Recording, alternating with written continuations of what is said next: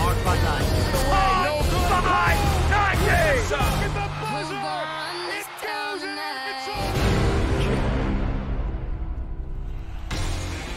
Now, entering Natty State Studio, the sports media palace of Mid-America, the Wolf of Center Street, here's your host, John Nabors. Welcome into the John Nabors Show here live from Natty State Sports Studios. Appreciate everybody listening and watching in on this beautiful day here in the great state of Arkansas. I am your host, John Nabors, and thank you for making us a part of your afternoon. This afternoon, as it is a Monday, so plenty of things to react to that happened over the sports weekend, especially from the Razorback side of things, too. A lot of things to dive in, but we'll talk a little NFL because the Super Bowls have been officially set. Former Razorbacks that are going to be involved there, as well as look at what's going on in college basketball, and also give some updates to the Razorback Baseball team, as Andrew Ellis is there currently going to give some, I'm sure, really astute observations from what you can take away inside of a Razorback Baseball scrimmage. So we'll do that later in the show, but as we know, there's a lot of things happening in the Razorback sports landscape, especially when it comes to the Razorback basketball team. Now, we will talk about, once again, Arkansas taking another L, which seems to be par for the course in the SEC, at least so far, to get into the Kentucky Wildcats, which actually, I don't care what anybody says, it was a closer game than what I thought. Arkansas played a better game than what I thought, but as much as there is to take away from that game, it's really not the story, or at least the headline that people are wanting to talk about right now. It's Devo Davis, the Razorback guard, who, of course, has been a part of this Razorback basketball program for the past 4 years. And being this fourth season of his senior year, he's expected to have another big year and be a leader for this team. But as for those of you who, of course, were watching the game and even listened to our live stream or watched our live stream, we all know that Devo Davis is no longer with the team. He has officially left the Razorback basketball program. Now, there's no new statements that's been made from Eric Musman or the university, and honestly, probably won't have anything, at least here today. It'd be nice just to have for the sake of knowing. But it was quite the strange thing. It was a strange set of circumstances that really played out, because to kind of walk you through the timeline before we welcome in Scotty Bordelin and Curtis Wilkerson here to give their thoughts and opinions, it looked as though Devo was just as part of a team as ever. You know, on Friday, he was at a local elementary school here in Fayetteville giving back, and social media posts were going around. There was no indication or anything as far as from the social media presence of Devo Davis that he was no longer with the program or with the team at all. And then late Friday night, a lot of people started hearing some rumors, some speculation that Devo may not be playing against Kentucky. People could have chalked it up to injury or some sort of punishment or anything like that, but still, rumors, speculation, all that stuff happens all the time, as we know, especially in a small town and in a small state like the state of Arkansas, but it's hard to know what's real and what's not. But then College game day comes around, and still the amplification, I don't know, that's a word, I just made it one, it started really going hard and heavy for Devo not playing, but also not even being a part of the team. And then right before tip, we get the official statement released by the University of Arkansas that says Devo Davis is no longer with the Razorback basketball program. Now, I'll say, just for my opinion, when I saw that, it was a pretty big shock to me, because even though there had been some rumors and speculation, to see Devo, who has been a part of this program for so long, has been a mainstay for the program, to leave the program once again, which he technically left the program a year ago, to see it happen again was pretty disappointing, pretty shocking, and pretty surprising for all intents and purposes. But then it got taken to one step further, where people were speculating as to why Jay Billis, who's on the call for the Arkansas-Kentucky game, which, again, I wish we could play the clip for you, but when he started giving his opinion on the matter, which was just an opinion, he mentioned the words as AWOL, that Devo Davis had gone AWOL and had quit on his team and quit on his teammates. And nobody really knew what to make of it, and it was a big surprise to everybody. So that's really where it was left, and that's really where it still is today. Devo's still not a part of the team. I don't think anyone's expecting him to be traveling with the team, as they'll be taking on Missouri on Wednesday night. But I don't care what anybody says. We don't know, but it still doesn't mean we can't talk about it. Now, we're going to talk about things in good faith. We're never going to bring up anything that we don't have any feelings on or any opinions on or any logical conclusions that we can draw from it. And we hope that you all do the same, because I know that there's always rumor and speculation. Anytime somebody like Devo Davis, who's such an important figure for Razorback basketball, for him to not be a part of the program, it's just human instinct for all of us to want to know why. And it could be any player, especially in Devo's same position. People want to know why. And all we have to go on in this point is just, he's not there. So human instinct is going to have speculation. You're going to start believing things that maybe make sense to you, or maybe that you want to believe, or maybe that sounds like it could be correct. But I want to make it very clear, at least on this program, folks. The only things that we're going to be discussing is just things that we know in good faith about. We want to make sure that it gets talked about and discussed, because it is a story. But we also don't want to make reckless assumptions about anything.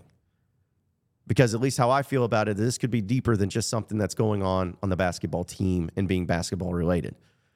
Devo's been an in-state kid that's been a great addition and a huge part of this great era of Razorback basketball over the past few years. And he demands and absolutely deserves the respect of Razorback fans because of that fact. But he also deserves his privacy, too, for whatever may be going on in his life, that we hope that everything is going well for him and that he'll be able to come out on the other side better from it. We do know he's healthy. We do know his state from that is that he is fine. And it's nothing like he's gone missing or anything like that.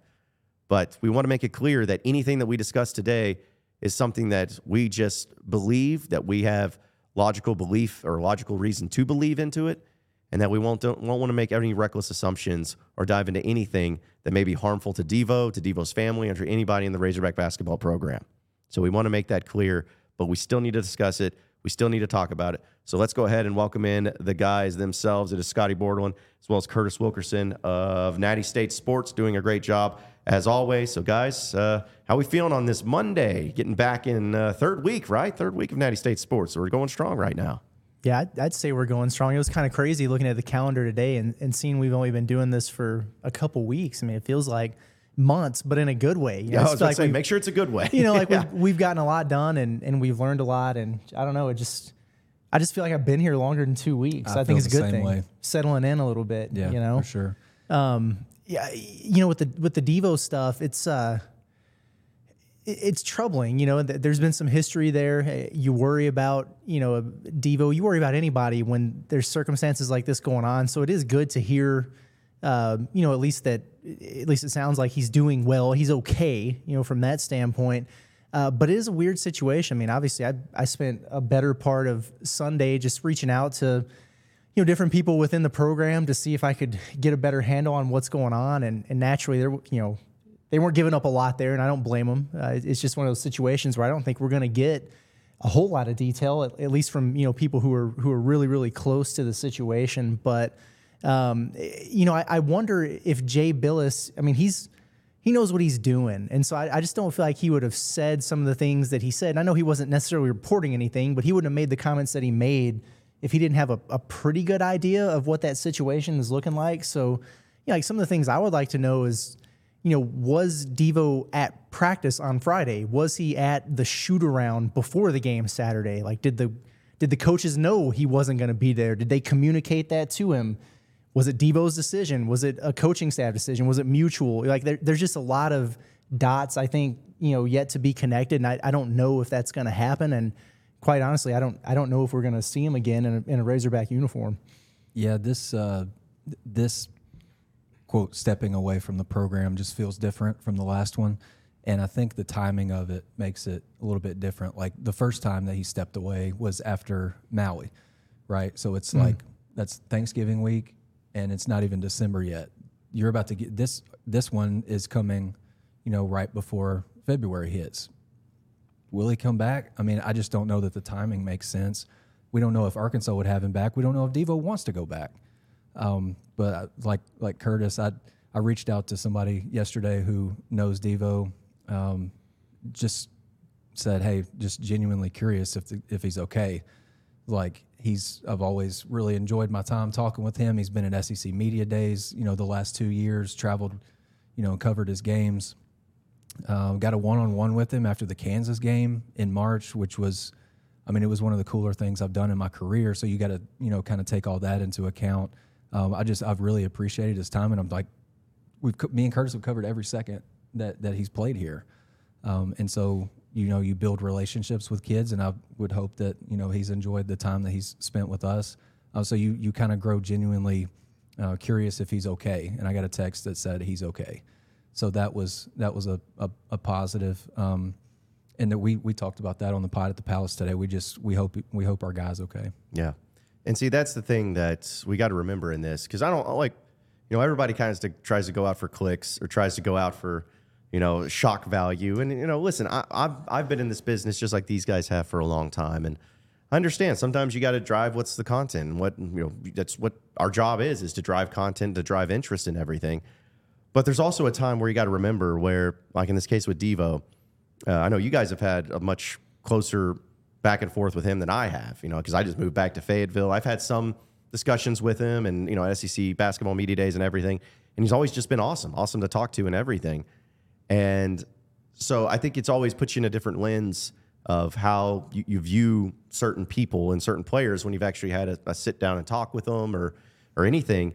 And this is what makes it so sad, but at the same time, so interesting. And I mean that in the best way possible, because Devo is a competitor. Devo is a guy he's a basketball player. At the end of the day, that's who he is. He's a basketball player. And because of him being a basketball player, to see him not playing basketball, stepping away from the team, I know things haven't gone great this year. And I don't think it's the way that anybody, us, the coaches, the player, nobody is looking at this year as like, yeah, this is about what we expected. So I get the frustrations are there, but that's what I guess makes it such a scary thing, is knowing how much of a competitor Devo is, how much he wants to win, how much he loves Arkansas. This guy didn't have to come back this past year. Not saying he would have gotten drafted into the NBA, but he could have moved on with his professional career. He could have moved on somewhere else. He could have transferred out, but he loves Arkansas. He loves what he's been. The dude is March Devo for a reason. He's had some great moments in the NCAA tournament. So I guess to me, that's what's made this so, I even hate to use the term scary, because maybe it's a little bit over the top, but at least so alarming that a guy who is basketball, for him to step away from basketball, it has to be something serious enough, or at least be impacting him enough for him to step away from who he is, which is a basketball player. Yeah, I'm not going to steal Scotty's thunder here, but I am going to tee him up, because I thought he made a really good point on the pod earlier this morning, just about, kind of who Devo is and his personality as a player, which has just been, he's just different and he's unique in so many ways. And, one of the things you mentioned today that I think the people would appreciate you touching on is just, how we've seen in the past that he's, kind of lost that joy of playing. And then when he finds it, he's just a completely different player. And this year's felt different. It has. And, when he was emerging as a freshman, I did a one-on-one Zoom with him. And, I've got one tattoo, but I'm a big tattoo guy. I just love, talking to guys about their tattoos and stuff. Because I think they all, unless you got it because you lost a bet. There's typically a story behind it, which there is. I guess you can have stories behind tats on lost bets too. But just to getting to know him as a person, I think was illuminating. Maybe when he was a freshman, because there was no hotter topic that year that he was a freshman, and the in-state kid is emerging, and I did that before, he hit the. Before he started having all of his NCAA tournament success. And, another year goes by, he wasn't the same guy his sophomore year as he was as a freshman when he was breaking out. Junior year, there were some moments where just kind of like, man, he's even feels like farther away from what he was when he was coming out as a freshman, as like a big-time contributor. And, Eric would talk about Devo after games when Devo would play well, and he'd be like, yeah, he feels like he found his joy again. Him and Eric had a lot of conversations about finding your joy again, loving to play the game. and playing for the love of the game. And it just feels like over time he's kind of hardened a little bit, whether it's, pushing the Northern Iowa guy out of bounds. Yeah. Techs, flagrant ones. I don't know. I just think, and then I mentioned this too on the pod. How many, what would you set the over-under at on number of teammates that he's had here? I mean, think about all the different personalities, all the different egos that he's played with, and you've basically got to start brand new, clean slate almost every year, because you can count typically Arkansas's returning guys on like 2 fingers. I imagine that's emotionally taxing, mentally taxing, and you've got to get to know these guys off the court well before you can, seems like, have that on-court chemistry. And then the on-court chemistry and the basketball side of things is it's a completely different deal. You might click with somebody off the court, but it might just, you might not complement each other on the court, and that, that's, you can struggle with that, I guess. I kind of think he's hardened over the years, and it sucks to say that. And when I first had that thought, I was like, God, that sucks, because he was the kid as a freshman in the bubble in Indy. He was wearing shades inside so the haters couldn't see him. And he was sharing bags of candy in the locker room. Justin Smith told me that story when I was putting that piece together when Devo was a freshman.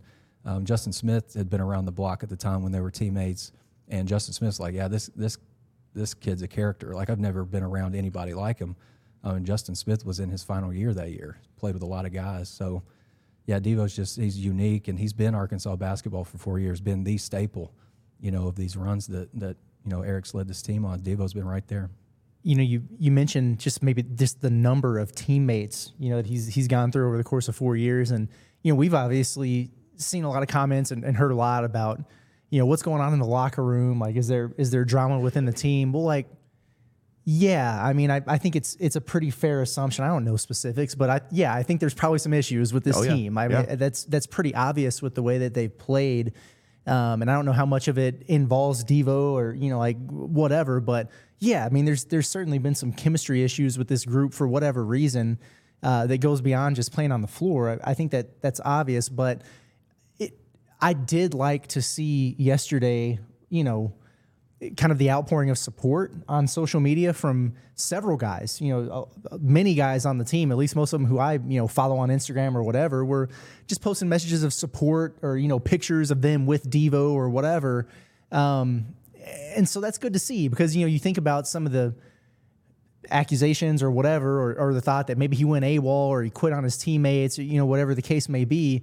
But if that were the case, like, would as many of these guys have, put out those messages of support, or they just be like, hey, man, forget this guy. Like, he quit on us. You know what I mean? So that seems kind of telling to me. And I was happy to see it. I just don't know what it means. I have no idea, honestly, what the future holds, in terms of Devo and Arkansas basketball. I just don't know. Yeah, one of those social media posts I saw from, I think it was like an Instagram story from Jeremiah Davenport. Like, JD's been here, since May, late May, I guess. And I would guess that him and Devo are tighter. He grew to, have a bond with JD and, or with Devo in a short amount of time, and he, showed him some love. I mean, those guys they've been together for the last 7 or 8 months now with each other almost every single day. So, when one of your guys leave, like, if you got up and, like, if you were gone for however long, like, you left and I didn't know if you were coming back or not, like, I'd be pretty tore up too. Yeah. Yeah. And that's another thing too, where maybe it's not that we forget about it, but I've always felt like when it comes to certain players, and I'm not trying to compare circumstances, I'm comparing to a player leaving. But I think back to, like, Traylon Burks. When Traylon Burks decided to opt out of the bowl game and go on to the NFL, fans, not all of them, but some of them had a negative reaction to that. It's like, hey, quitting on your team in the middle of this, like, you got a reward for a bowl game at the end of the season. Like, that should be something you all should strive to be. But my whole feeling on it is, if his teammates were okay with it, if his coaches were okay with it, then I'm okay with it. And I'm not saying that I don't know what's going on with the team and the coaches, and maybe not. Maybe Muss or maybe some of the coaches, some of the players are not happy about this. But as you mentioned, some of the ongoing support and everything from current teammates and former teammates, I'm not saying that you just got to be okay with it and move on, but I do believe that shows, hey, whatever's going on with Devo and wherever he's leaving is having at least a reaction from some of his teammates where they're like, hey, we get it. We wish you nothing but the best. And I think that speaks volumes too. Yeah. And I kind of feel like I'm about to be speaking out of both sides of my mouth here, I guess, but it seemed a little bit telling, I guess, to me, and this is just me connecting dots, but like, post game, Muss didn't really have anything to add. And I don't, like, he doesn't have to give us details about it or whatever, but, and maybe he was just instructed to do that, or maybe that was his decision just to kind of go the no comment route. Like, we put out a release and that's that. But to not hear the, hey, we support him, or, like we've got his back, our thoughts are, like there was none of that. And I feel like there was last time. I could be wrong, but I don't know if maybe I'm reading too much into it, or maybe if that could be telling in regards to, whether or not they expect him back. Didn't Eric say something along those lines the first time that he stepped thought away? So. I feel like it's like he's got our full support. And we wish the best for I'm Devo, almost certain that was the case. Yeah, and we certainly didn't get that this time. And I'm not throwing Yeah. shade at Muss for that, but Right. it's just something I noticed. And so Yeah. I wonder if that's telling the of, comment was, the I'm going to situation. stick to Mike's thing. Thanks. Yeah, exactly. I think we might have the clip, but yeah, it was. He didn't really have any interest in giving any extra details there, and I don't really know that he will. Yeah, in fact, I'm glad you brought that up, Curtis, because this is just the video, plain and simple, of what Muss had to say after the game about Devo Davis on top of the statement he made. Clear up the situation surrounding Devo and just I think did Mike give a release? Just that he was. Yeah, that's that. I mean, Okay. whatever Mike said. Thank you. Yep. Devo stepped away. Does that mean he's left the team permanently? I'm Does just that mean going to he's left stick the with. team? I'm just going to stick with Mike's thing. Thank you, Bob. I mean, is the door open for him to come back? I'm just going to stick with Mike's thing. I appreciate the job you got, and that's that's what it is. Okay. So, I mean, you can't ever say that Arkansas media doesn't ask those tough questions. Right. Because, I mean, they were asking Muss, and everyone was trying to know. But, Muss is, I'm sure he's aware of the situation. I mean, I'm not saying he was aware that Devo, maybe he didn't know that Devo was not going to show up. Again, we don't know the details. It's just as far as when you're putting two and two together, if that's the statement he wanted to put out, that's where they're leaving it. And I'm not surprised or not saying they're like, oh, Muss is misdirection. It's like, no, he's handling it the way it should be handled, where he's like, that's our statement. Until Devo's ready, until we're ready to whatever, that's the statement. Leaving it at that. That's how it is. Yeah, and we it wasn't a surprise to anybody that was in the arena, an hour and a half in from the game until it started. I mean, you can tell we knew that TB wasn't going to play because he came out for, team stretch like an hour before tip-off, and he wasn't one of the guys stretching. Yeah, so just we in knew his that, sweats, he was going to be out, officially was out, I guess, I knew he was going to be officially out when that happened, and then confirmation came when the pregame radio show happened. There was no mention of Devo on the pregame radio show that I'm aware of. I think I stopped listening a few minutes before the game. I could have said it after that, after I cut it off. But that's a good point, because a lot of that they like, even the interviews with Muss and stuff, like they pre-record those, right?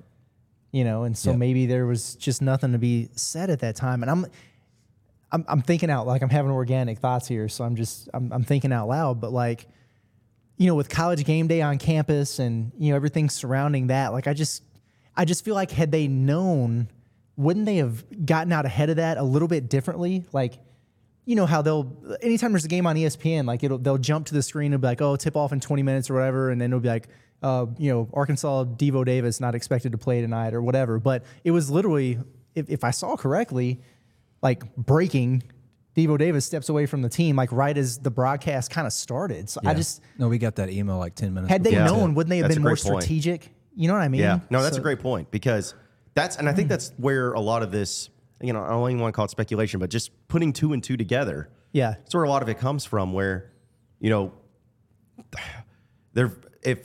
all know that if they knew that Devo was not going to be playing well before that, they would have approached it differently. Now, would they have put out a statement before the game? Yeah.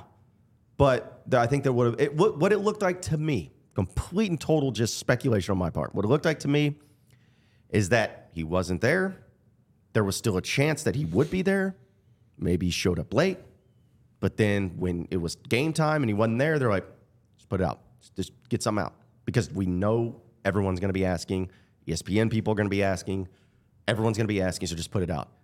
It just gave the vibes that they were still like just waiting for Devo to arrive, but there may have still been that door open to where he could have possibly still showed up for the game, played, maybe not even play, but just be on the bench. Like something would have happened or something could have been put together, but when he was just a no-show, not even there, it's like, hey, just put it out there. He's not with the program.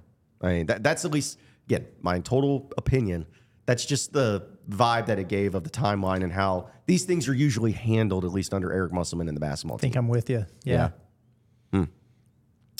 It's unfortunate. It's really unfortunate, but it sucks, man. Like it really does.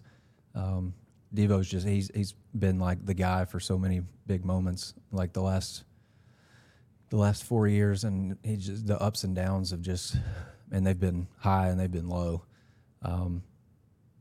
I think I said this on the pod at the Palace. I hope he does come back.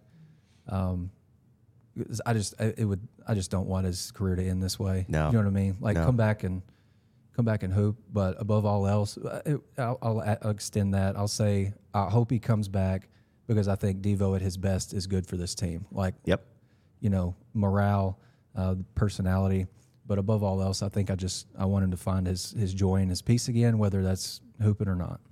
Yeah. And also want to throw in something else too, real quick. That again, I wish I could play the video, but let's not forget that this was less than a year ago when Arkansas beat Kansas in the NCAA tournament, go to the Sweet 16. CBS was interviewing Muss right after the game ended, and he was all fired up and excited. And Devo's the first one to go over there because he was the player of the game. But first one to go over there, and then they just hug and embrace each other. And then, Devo says how much he loves him, and then Muss is like, I love this kid, and then Devo gets so emotional. And I know this is about Devo, for sure, but I would have to think that this has got to be pretty tough on Muss, too. Because there is a special friendship, relationship, coach to player connection there that you really see and you saw in that moment. And you saw after that game, I mean, yeah, it's easier to be all high and mighty when things are going good, but I just don't think Muss and Devo is like seeing that at the end of the Kansas game and seeing that embrace and seeing that reaction. There was nothing fake about that. There was nothing forced about that. I think there was a genuine appreciation and respect for one another. And, you guys brought up how much Devo has been a part of this program and how he's basically been here since Muss has been here, essentially. And for it to go this way, it's got to, I would think it's got to be really tough on Muss to, whatever it's going on, but having Devo no longer be with the program. Yeah, I mean, Devo is Muss's first and only 4-year player at Arkansas and probably Nevada. I don't know about Nevada for sure, but I know that's the case with Arkansas. Good chance of it. Yeah, and then, I mean, how many of those guys did he have in the NBA? I mean, he hasn't even been in places, for 4 years at a time very often, so I can't imagine a lot of his players have. So I'm sure it's a complicated but obviously a unique and strong bond between those guys. So it is just a bizarre deal. And like in terms of what's next or what we're going to find out, like it's 4:30 on Monday and we don't have any correspondence about a pregame presser and they travel tomorrow. So, I guess they could send us something late and do it early in the morning, but I'm not necessarily anticipating that we get to talk to Eric.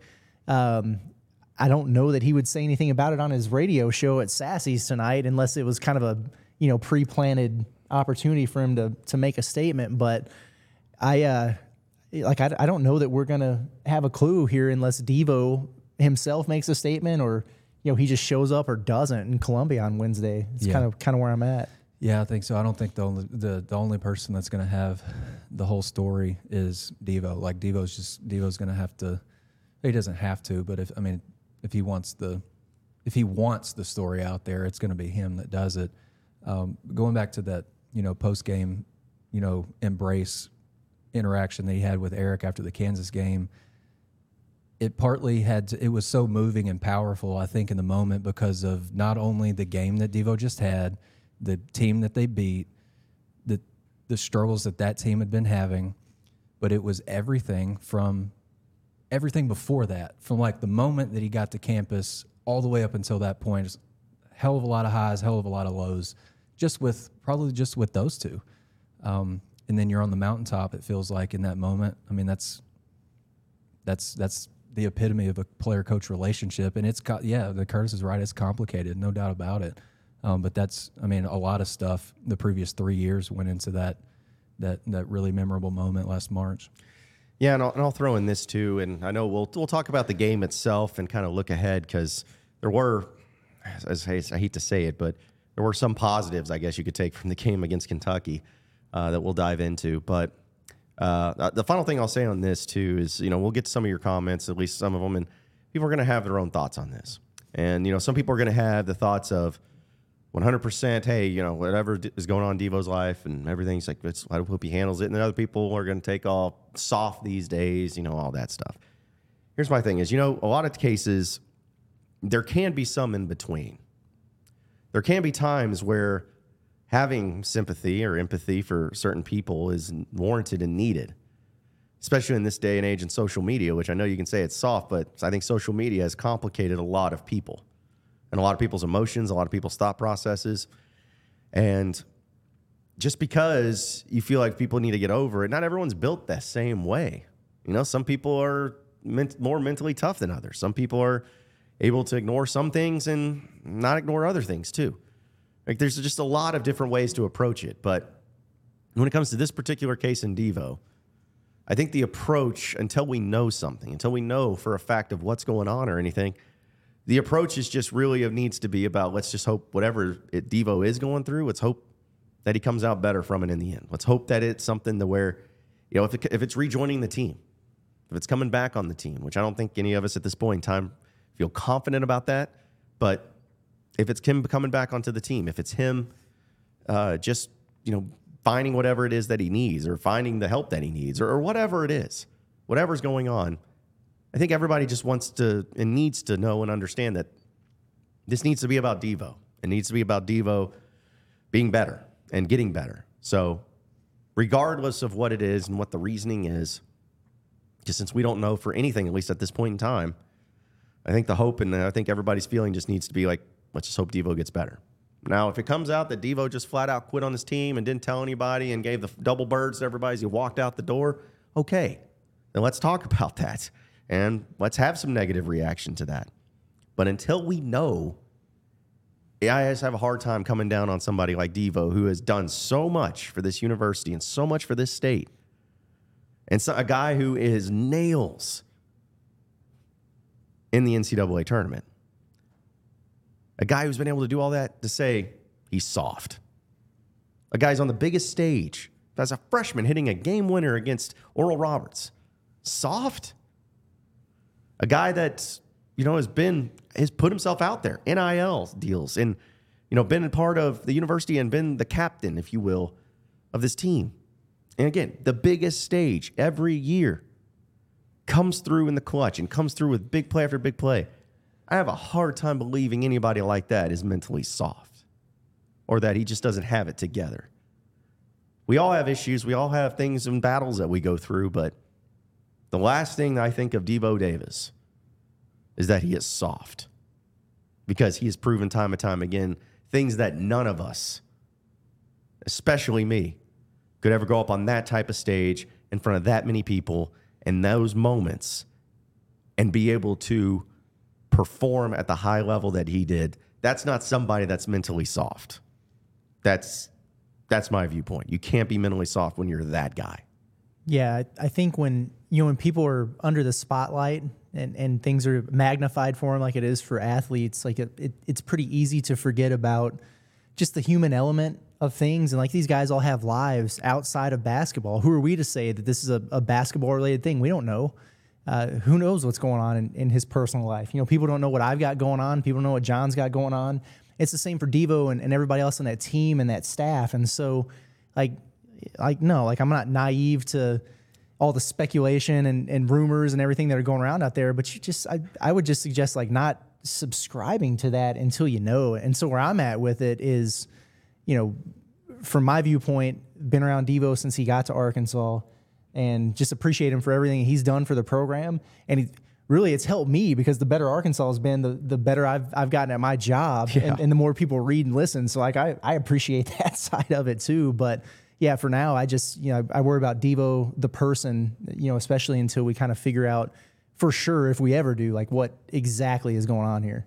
Yeah, just remember he's a person too. He's not just a guy that twice a week plays basketball. Yep. Just remember that. Yep. Yeah, we just got to continue to remember that, folks. So, again, I know there's a lot of other things that we'll get into. We'll talk about the Arkansas-Kentucky basketball game. If there's anything you can actually take from it, we'll see. We'll try to maybe make something out of it, but we'll try. But we'll talk about that. I know we'll have a lot of your comments that we'll try to get to as well. And we're going to keep it moving here on the John Nabors Show, presented by Natty State Sports. Take a break and come back with us here in just a second, so stay with us. We're not done yet either.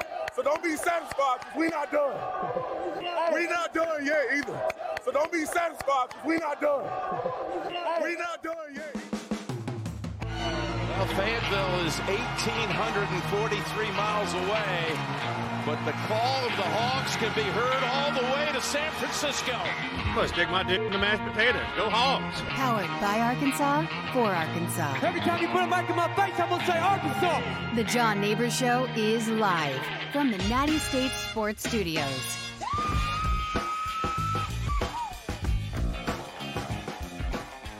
Welcome back into the John Nabors Show here live from Natty State Sports Studios. Appreciate everybody listening in on this beautiful day here in the great state of Arkansas. As we got a lot more things to dive into. Of course, I am your host, John Nabors. You got Curtis Wilkerson and Scotty Bordelin joining us as well here live. As I know Andrew Ellis will actually be joining us later to talk more about some baseball stuff because he's at the scrimmage right now. So looking forward to getting some updates and recaps on those too. Guys, you were at the game, Arkansas-Kentucky. So Arkansas still lost. But it was better than maybe what we thought. 63-57 was the final score. Arkansas actually led in this game. Had a potential chance to close out, but could not. Maybe some better performances, but overall just, and I hate to put it this way, but it's like, can you really take maybe something positive from it? Like, hey, maybe this is why the team's actually not going to make the NCAA tournament, but maybe turn it around a little bit. Can you do something from that right now?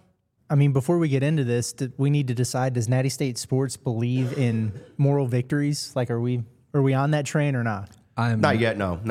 I don't think you can build on a loss. Yeah, I don't either. I think my biggest takeaway from it, and again, it means literally nothing unless the same thing happens at Missouri Wednesday and then at LSU on Saturday. They played hard. The effort that has been missing was there. They look like a team that wanted to win and wanted to compete, and we just haven't seen that much at all, honestly, in SEC play. And Muss mentioned this as well. They were just connected. They looked like a group that enjoyed playing together, that was playing for each other. And it seems silly, but when you've gotten to the funk that Arkansas has been in, those things are missing. And so when they're there, I feel like it can make a lot of difference, even when, frankly, they still didn't play that well. No. I mean, they just played hard. I mean, the offense was a complete mess, and it continues to be just it's a disaster, man. It's ugly. I know you have a great stat for that, I think, to share here momentarily. But and defensively, one of the biggest keys, again, something you wrote about, was staying attached to those shooters. They didn't do that. Kentucky's 9 of 20 from 3. But the effort and the toughness and the grit that they showed allowed them to really, I think, contain Kentucky around the rim and forced a few turnovers, and it was enough there to keep them in the game, for a majority of the night.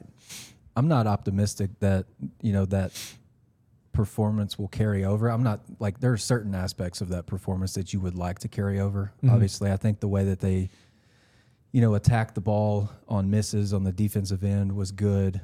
He had 3 guys had at least 7 defensive boards. Yeah. Mekhi Mitchell was really good on the glass. The most encouraging thing for me that came out of that game was Mekhi. He scored 12 points. He was 8 of 10 at the line, which I don't know if he's going to do that again or not.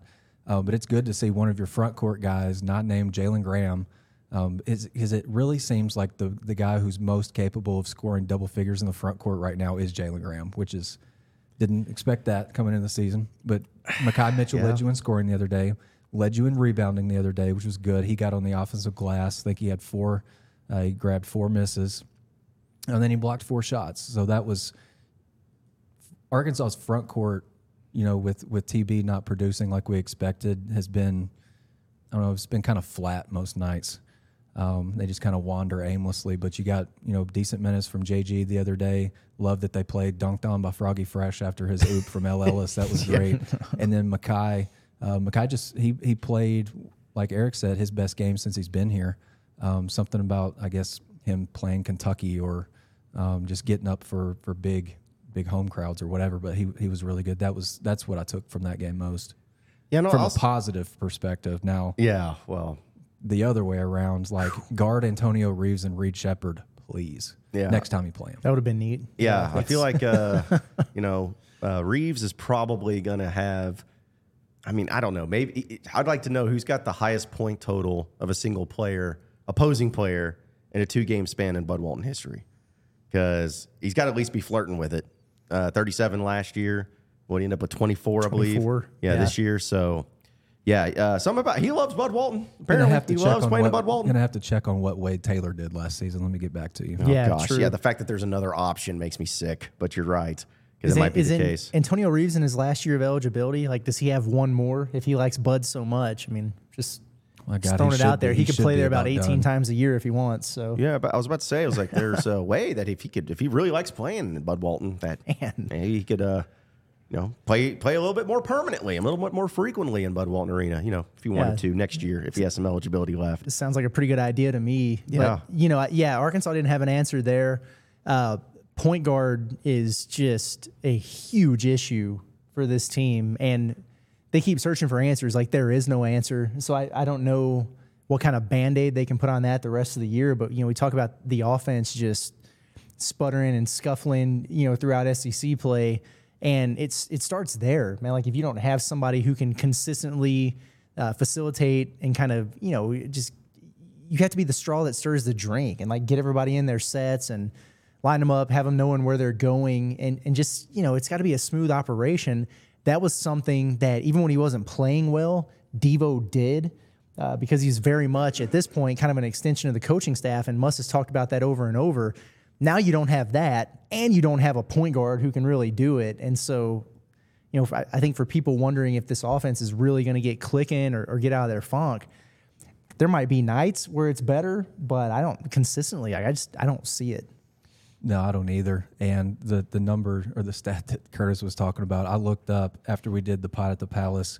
Arkansas's in-conference offensive efficiency rating right now, 88.3.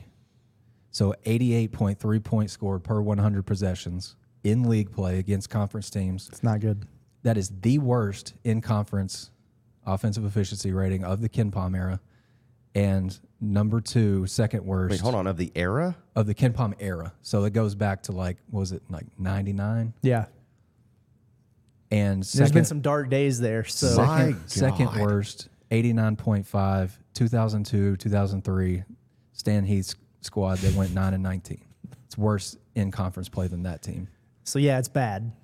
It's real bad. I was over here trying to think positives of like where they were. Stan Heath's name, and John just face palms. Yeah, Stan Heath with I love my boy Blake Edens, but come on, man, it's like when he and Denicio Gomez were like the pride of that team. It kind of shows you where it's at. But I think the most disgusting part of that is that, as we have been talking about all year long, is that this team does have some offensive pieces that are actually pretty good at offense individually, at least coming into this year. There's a guy like L. Ellis who like averaged like 20 points a game last year for Louisville. Jalen Graham, we know offensively he's been really good and has shown signs of it. Tremont Mark is any given day, he can go for 20 to 25, 30. Same thing with the Caliph Battle. I think that's what's the most disgusting part about it is like, if you would have told me last year's team was offensively challenged like that, I probably would have said, it makes sense. Because besides Ricky Council and maybe Devo on occasion, there's really nobody else. Right. But this team, it's like we've seen that they've proven that they can play offense in the college basketball on the high level. And the fact that it's the worst in the era, Yeah, most of the Ken era goes back to the 98-99 season. And it's not like it's a small sample size. You know, like they're nearly halfway through the SEC slate at this point, and they're 20, 21 games, whatever it is, 20 games into the season. Yeah. So, yeah, it's troubling, and I think the biggest part of this that stinks is like this roster was built to be better offensively, and you knew you were going to take a step back on defense, and so you take a step back on defense and you're the worst you've ever been offensively. It's just like it's like an island of misfit toys, man. Like they've got all these parts and none of them fit together. Usually that's kind of the case early with a team, coached by Eric Musselman, but it's just like I think it's like it's like a puzzle, but it's pieces from like 10 different puzzles. Like they just don't connect. It's just a different picture. Puzzles, Listen, I don't want anybody ever to complain about a Must team ever again. That's like he's never going to win big until you get shooters and offense. After seeing this, no, I'll take defense.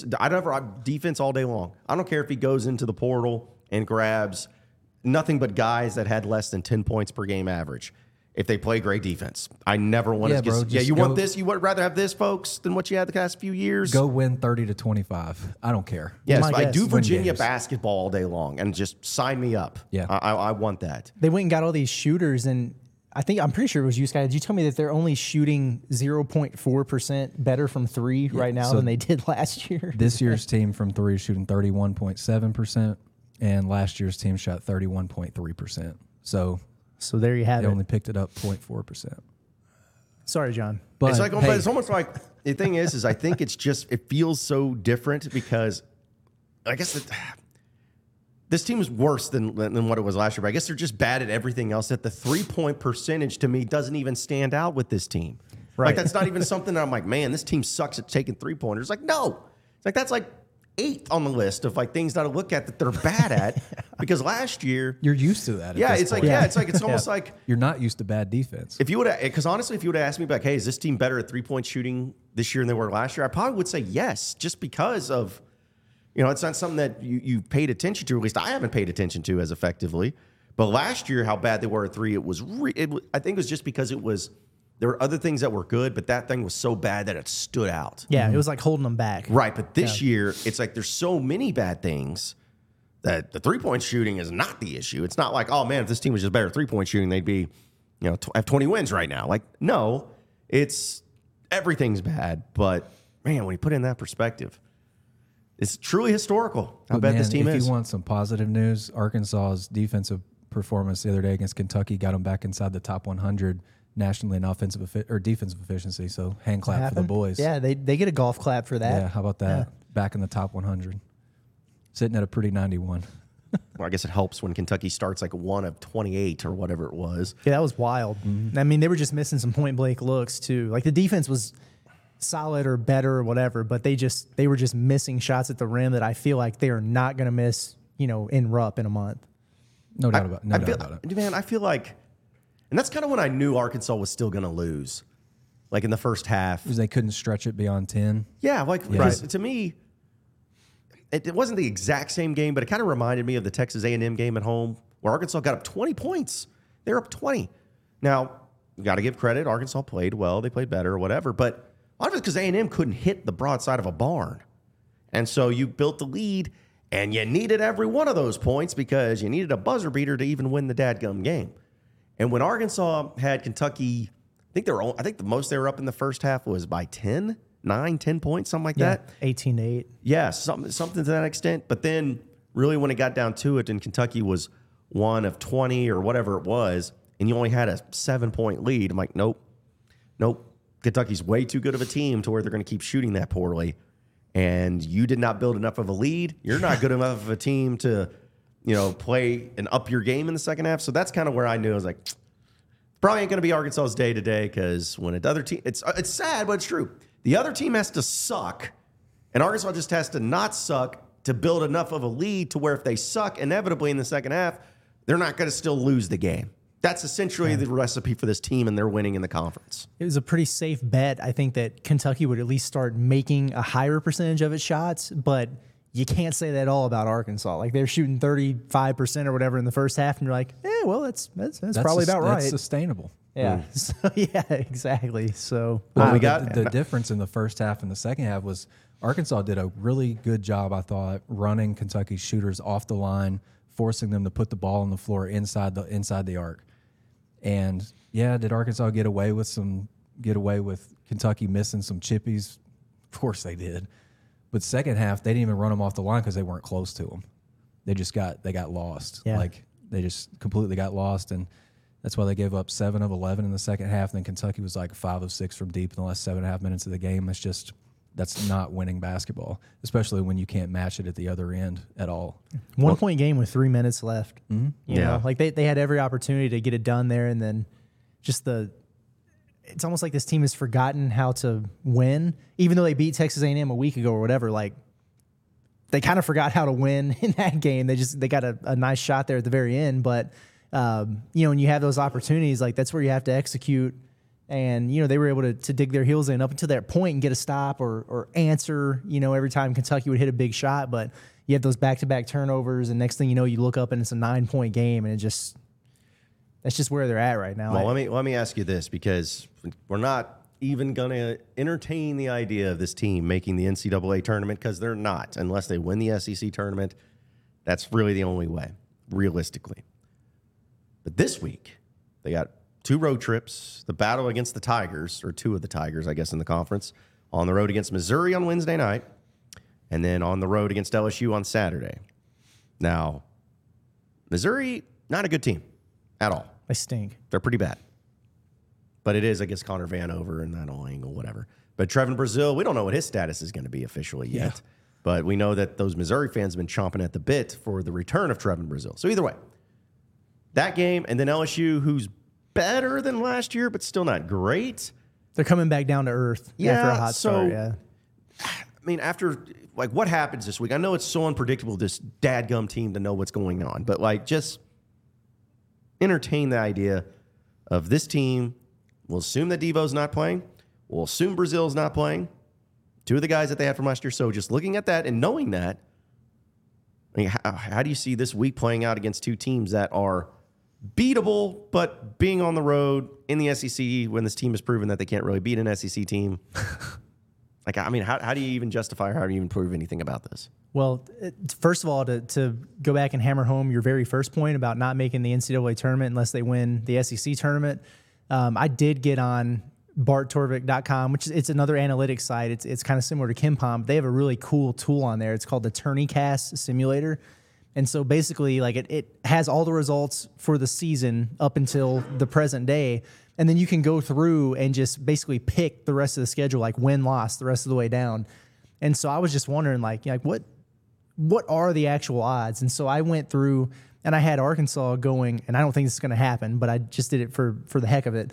Had them going 9-2 the rest of the way, with the only losses coming at Kentucky and at Alabama. So that would make them 19-12 overall, get them above 500 at 10-8 in the SEC. And according to that simulator, after it ran the numbers, they would still be the 6th team out of the NCAA tournament field. And that's if they go 9-2, only losing at Kentucky and Bama. So yeah, no, it's not happening. That would include that run would include a win over Tennessee, who is firmly top 5 team in the country now. A win at Mississippi State, a win at Texas A&M, and then another sweeping Missouri, sweeping LSU. Missouri and LSU. I don't see why that's even an issue. Out. Like, looks like easy money to me. Seems legit. Yeah. It doesn't seem like Arkansas's won at A&M in my lifetime. Right. So we keep hitting John with it. I feel like he's looking for a reason to smile, and we just keep hitting him with this stuff. As far as this week is concerned, I think the most likely scenario is probably Arkansas going 0-2, just because, they haven't competed. Like, they haven't competed with anyone on the road yet. And so, they played hard, and they played a lot better against Kentucky. But until we start to see it string together from night to night, I don't know that we really have a reason to feel like they're going to just suddenly start doing that.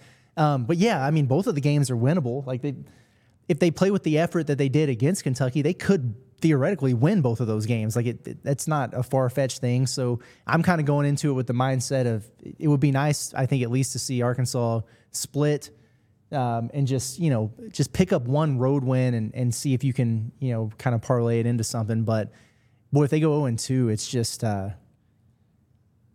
goes from really bad to even worse if that's possible. I hope they beat Missouri though. I mean, that Missouri team is really flawed, and a sure sign that a team is flawed and struggling is home losses, right? Like that should be where you're most comfortable playing. You can feed off the energy from your fans if you draw well. Arkansas's lost 4 home games. Missouri's lost 5 home games. Like that includes Jackson State. No shame in losing to Memphis at home, but in league play they've already lost to Georgia at home, South Carolina at home. So Arkansas and Missouri are, I guess, Eskimo brothers in that way in terms of losing to South Carolina on their home floor, but also lost at home to Florida too. So Missouri hasn't won at home in a long time. Maybe they just need Arkansas, but maybe Arkansas just needs Missouri to get back on track. Let me throw this out there. I want to see what you guys think about this. Does Arkansas have a better chance of beating Missouri if Trevin Brazile doesn't play? Because if he does, yes, it's gonna be a nut house in there. It's gonna be a madhouse. If he doesn't play and they realize that, you're just watching a 1-6 versus 0-7 SEC matchup. Yes, I think it kills the atmosphere. Yeah, because Connor Vanover's the biggest in-game storyline at that point. Right. Woo, buddy. But that's the thing is, I believe yes, it does give him a better chance because say what you want about Missouri fans and everything, but a lot of them really hate Trevin Brazile. Still don't really know why, but they do. And a lot of them were happy when he tore his ACL last year. And a lot of them have been circling this game for a long time. And they even during the offseason still talked about Trevin Brazile. So they got an obsession with Trevin Brazile. And when you have a program or a fan base that's obsessed with one particular player as much as Missouri is with Trevin Brazile, their anger and their hatred is going to develop and evolve into an energy that's going to be inside that arena, which can only fuel the Missouri Tigers. Now, if Arkansas was a better basketball team, I'd actually like their chances of still going in there because Missouri's so bad. But since Arkansas is so bad, I mean, I just feel like, hey, well, don't give Missouri any advantage already, whether it's energy or whatnot. Just maybe Brazile sits this one out again. And then, because you don't need to have fuel to the fire, you need to have all the focus, not on the energy going against Brazile, but on the team itself trying to get back on the winning track. Well, I feel like if we are able to identify for sure that Brazile is going to play, maybe tomorrow or even early Wednesday, then the only answer is for Natty State Sports to take a road trip up there, because the only person that could take the heat off of Trevin Brazile with Missouri fans is John Nabors. That's the only way that we'd be able to get that done. So it's something to consider. We'll see if we can get some insider info, but you might have to walk in that building, just to save the Razorbacks. I'm not trying to put too much on your shoulders, but Well, I'd hate to see what they would think if I tore my ACL. Because the type of remarks I would get, I'm sure for them would be no. But I really something. do think if TB doesn't play, but he still travels, John being there is the only thing that could keep the heat off of him. Yeah. It's we had that conversation earlier. If TB doesn't play, does he just stay here and not travel? I don't know. He did travel last year, right? Even though he was hurt. He did. Yeah. So would you even take him to that game? I don't know. It's an interesting thought. And the other thing that we were talking about earlier this morning is let's say, and again, I don't know what knee soreness means, and so that's just kind of an arbitrary term. So I don't know. What is sore? A knee doesn't get sore, muscles get sore or whatever. So does he have some inflammation, or does he, does he have a bruise that's bothering him? What's going on there? I don't know. But if he doesn't play Wednesday, I would just go ahead and rule him out for the weekend too. This is Curtis's coach brain working here. Yeah, because then you've got that full week off where you can, then you ramp him up and get him ready for a home game against Georgia or whoever it is. So yeah, if I don't see him out there Wednesday, I'm just assuming the rest of the week he's not going to play Saturday. And if what Muss said was he was not close and he didn't do anything after they got back from Oxford, and that was, late Saturday, then, I mean, how close is he today? Is he going to be able to go out there and practice? And then Eric's you're not going to be not close on Saturday, wake up Sunday and be ready to go. Oh yeah, I'm good. Yeah. Right. Yeah, all good. Yeah. You're not. And so you throw Saturday out and then it's today. Right? Yeah. Like you got to start getting back. Like if you're going to play, you got to start getting back into form. So I'd be pleasantly surprised if you played. Well, and also throw into the mix too that after this week, you have a bye week essentially where you don't have a midweek game. So you're talking about, first off, Arkansas is going to be away from Bud Walton for 2 weeks, which is kind of crazy if you think about that in basketball. Like that usually doesn't happen, but not that it matters. They're still losing at home. But still, it's like you're going to have it to where if you have Brazil out, go ahead and hold them out the week. And then you got the whole next week to really rest them up. And then I guess home game against Georgia is that next one. And then a home game against Tennessee. Yeah.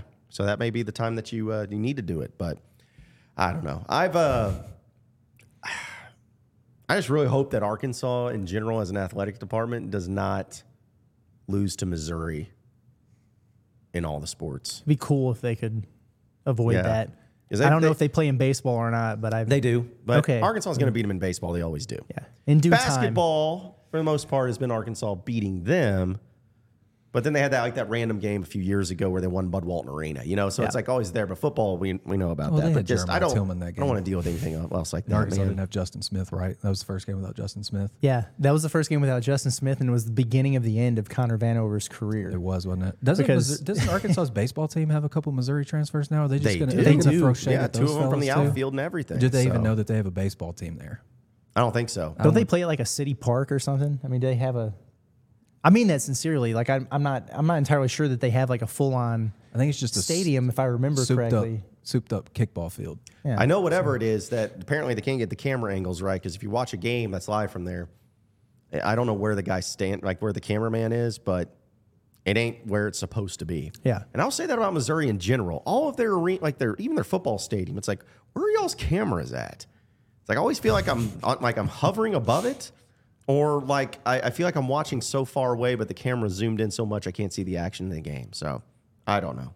But I really hope that they just beat Missouri for many reasons. Is that asking so much, Like Apparently. Come on, man. Yeah.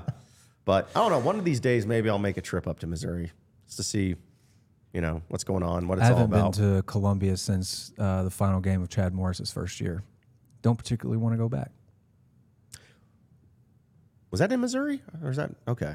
End of his first year, yeah. It was bad. Oh, that was one that was like 38-0, right? It was. Yeah, it was really bad. The last time I was at Missouri was when they had the Porters, and it was Macon and Gafford and all those guys. Oh, and yeah.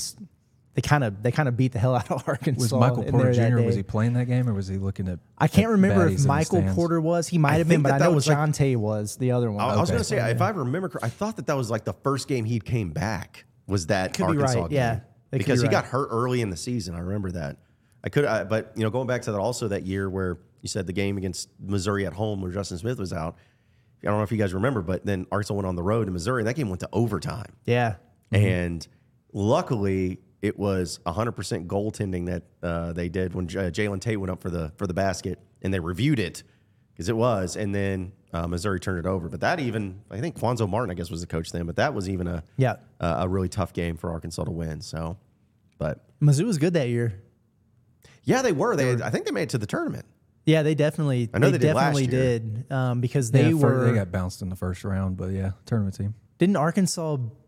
Par for the course for SEC teams not named Arkansas, to be honest. Pretty sure Arkansas beat them in the SEC tournament that year, if I remember correctly, and then they lost to LSU the next night. That was the COVID year in Nashville, and that was interesting because it was my first SEC tournament, and it was not obviously like you couldn't fill the arena or whatever because of COVID, but I remember they beat Missouri that night, and I finished riding or whatever, and I was starving, and it was late at night, and so I drove to the Cookout. And it was my first experience of having Cookout, but I pulled up.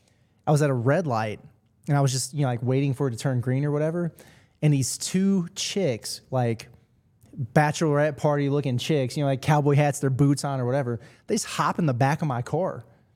And I'm just at a red light, and I'm like, what the heck? Like, what is going on right now? It was the craziest thing. And one of the girls back there was like, do you need the address or something? Because it should have just went through on the app. They thought I was their Uber. And I was like, I think you might have made a mistake here. And then the other girl looks over and she's like, oh my God, this is not our Uber driver. So creepy. And then they jump out of my car and I'm like, I'm creepy. Like, you guys got in my car. Yeah, like, what do you mean? She acts like you rolled your window down. Was just like, y'all looking for a ride? Y'all looking for some fun? Hop in the back. Yeah, it was wild, man. Now. Literally why does this thought I stuff was an happen Uber. to me? Like, why doesn't it happen to me? I don't know. I could at least made something out of it and just be like, well, I mean, where do you need to go? It's probably on my way wherever I'm ending up. You know, as I don't know anything about Nashville, but why not? Yeah, I'll take you where you need to go. It's fine. Yeah. I mean, that's what Nashville has become. It's been like the bachelorette party of Mid-America. I don't know, what are they? Appalachian? Like, what is Nashville? It's not South, is it? Or I guess it is. I mean, because the country aspect of it. Is it the South? I think it counts as South. I mean, yeah, I think Tennessee. that's about as far north as you can go, though. Right. Tennessee's too long of a dadgum state to have like one part of it. So I would like to point out real quick from our source that has sent us a text message just now that Missouri has a College World Series championship. They won in 1954. It was a long time ago, but they did I remember win that. one. That was awesome, man. Yeah. Did they even have it? It wasn't even called the Oh World my Series, gosh, was it? I should have known who sent that text. I feel like I have a pretty good guess of it. We have a legend listening in. I will just leave it at that. Shout out to you, Bob Holt. Love you, We man. know you're there. We're going to have you join us in studio sometime so you can give up some Missouri facts that way, too. Try to remember to take your Missouri T-shirt off before you get on the post-game Zoom Wednesday. Oh, leave it to Bob. But we love Bob. Bob's great people. Miss Bob's Bob. great people. Need a good road trip with Bob again soon. Yes, we do. Yes, we do. Need to make it happen for it. But folks, we still got a lot more things to talk about. I know we're going to be doing a baseball update with Andrew Ellis whenever he returns, assuming he didn't get lost from the ballpark. So we'll have some fun with that too. But before we get out of here and take a break, I want to tell everybody about Superior Contracting and Development, because we know that everybody who has your own house, especially when it comes to interior and exterior, you want to do remodeling. You want to switch it up a little bit. You want to do something a little bit different, but you don't know where to go. You don't know who to do it. Well, why not do it with somebody local like Superior Contracting and Development right there in Valonia? Now, just because they're located in Valonia doesn't mean they only serve the Central Arkansas area. They are statewide. So you can call them today at 501-453-3053. That's 501-453-3053 because they are licensed residential and commercial contractors specializing in all aspects of home remodeling, fencing, drainage, additions, or remodeling of your existing structure, all the way up to land development and ground-up construction. You can call them today for all of your needs. You can also check them out online at superiorarc.com. That's superiorark.com. Or you can even email them, contracting@superiorarc.com. Different ways to get in contact with them, but the best thing about it is once you do get in contact with them, they're going to respond right away. They're not going to be waiting. You're not going to get some automated message. You're not going to have to wait days on end. They will get you taken care of quick, fast, in a hurry. So check them out today. Again, that's Superior Contracting and Development right there in Valonia at 501-453-3053. We will take a break. When we come back, we'll have more of the John Nabors Show here live from Natty State Sports, so stay with us. Well, Fayetteville is 1,843 miles away, but the call of the Hogs can be heard all the way to San Francisco. I'm going to stick my dick in the mashed potatoes. Go Hogs. Powered by Arkansas, for Arkansas. Every time you put a mic in my face, I'm going to say Arkansas. The John Nabors Show is live from the Natty State Sports Studios.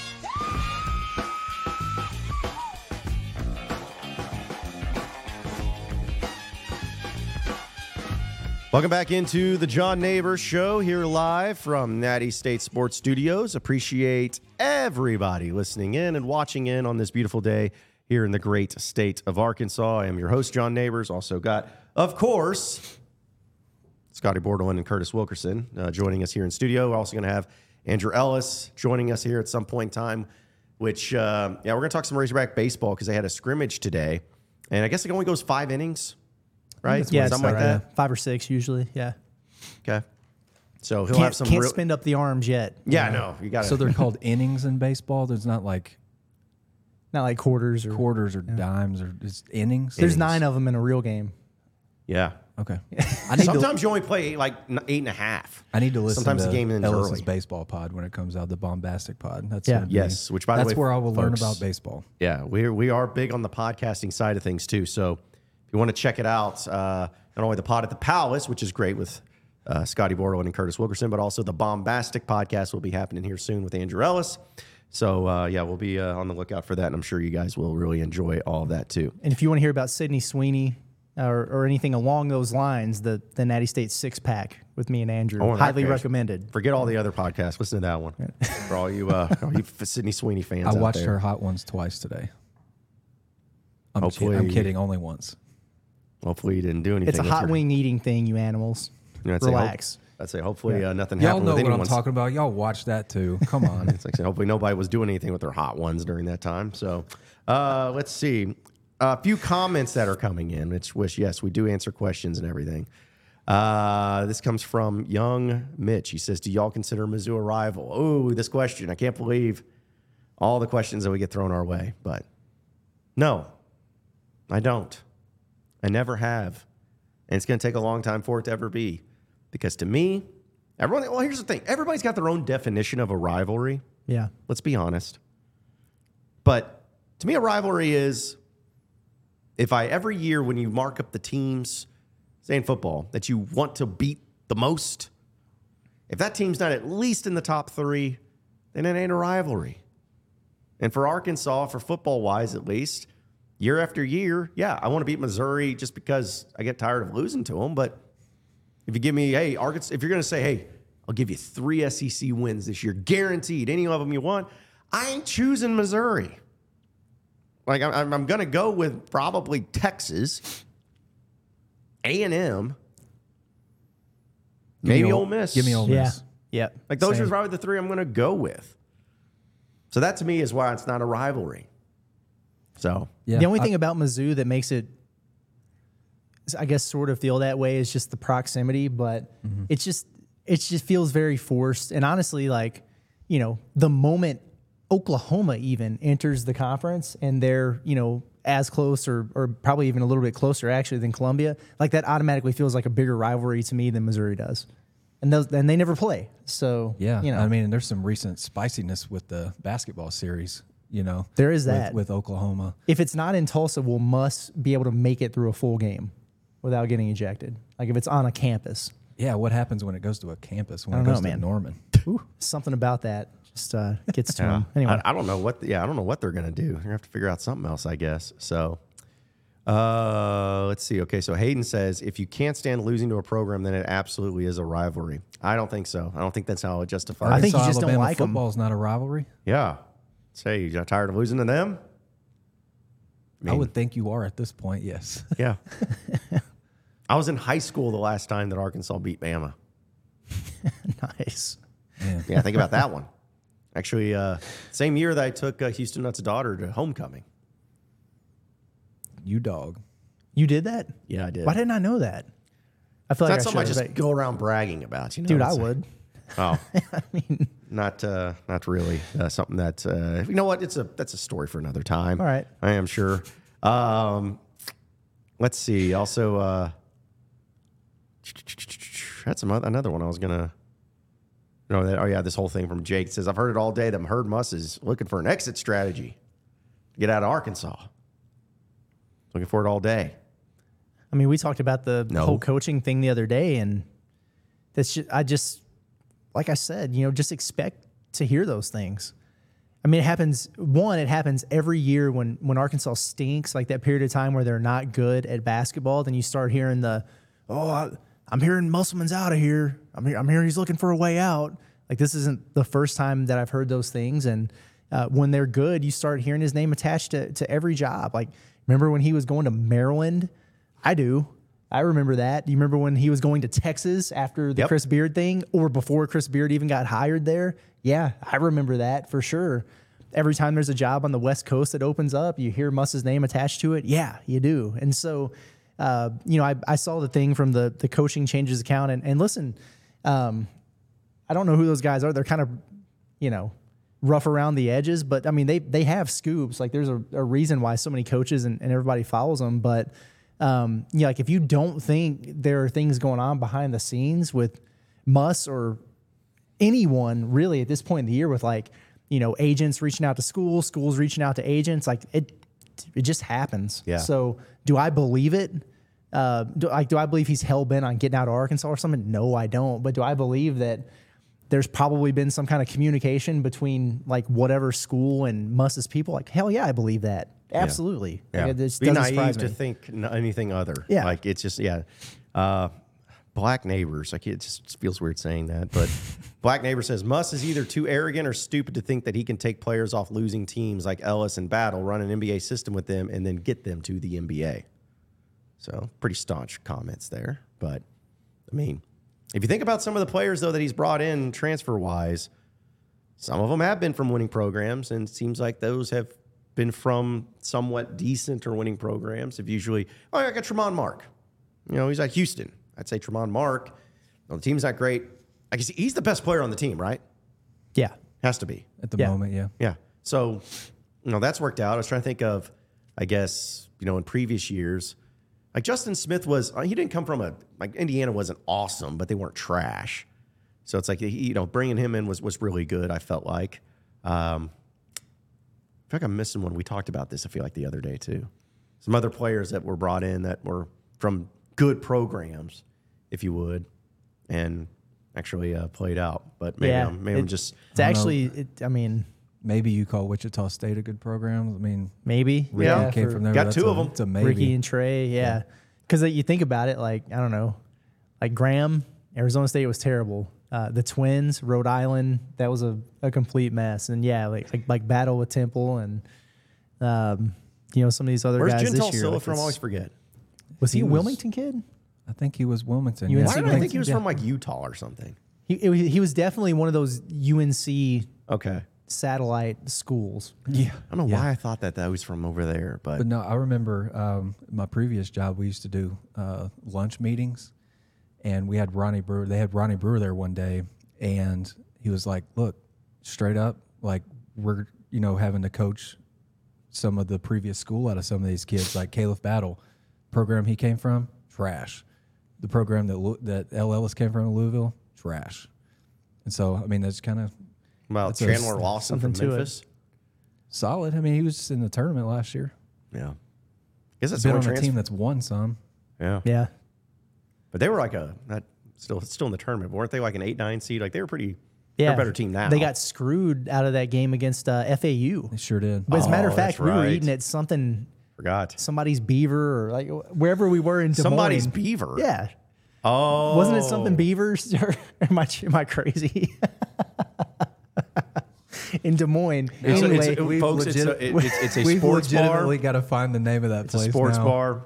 Sports bar. Yeah. Between Oh Hot my Ones gosh. and the Beavers, then yes. Bob I Holt guess. was with us. But yeah, we were watching that game there, and Memphis kind of got the short end of the stick in that one. So Oh man, I'm looking for the name of that place. I will. Yeah, please. if it doesn't everybody's involve waiting. a beaver, then I probably have some explaining Was to it the do. But Wicked Rabbit? It wasn't the Wicked Rabbit. no, There's I a don't know. beaver place that was in Indianapolis. I knew that one. that is true. Yeah. That was the Wild Beaver. Right. I guess if you have an NCAA tournament regional, you have to have some sort of bar named after a beaver. Yeah, maybe I made it up. I don't know, brother. I'm not seeing it. My bad. Yep.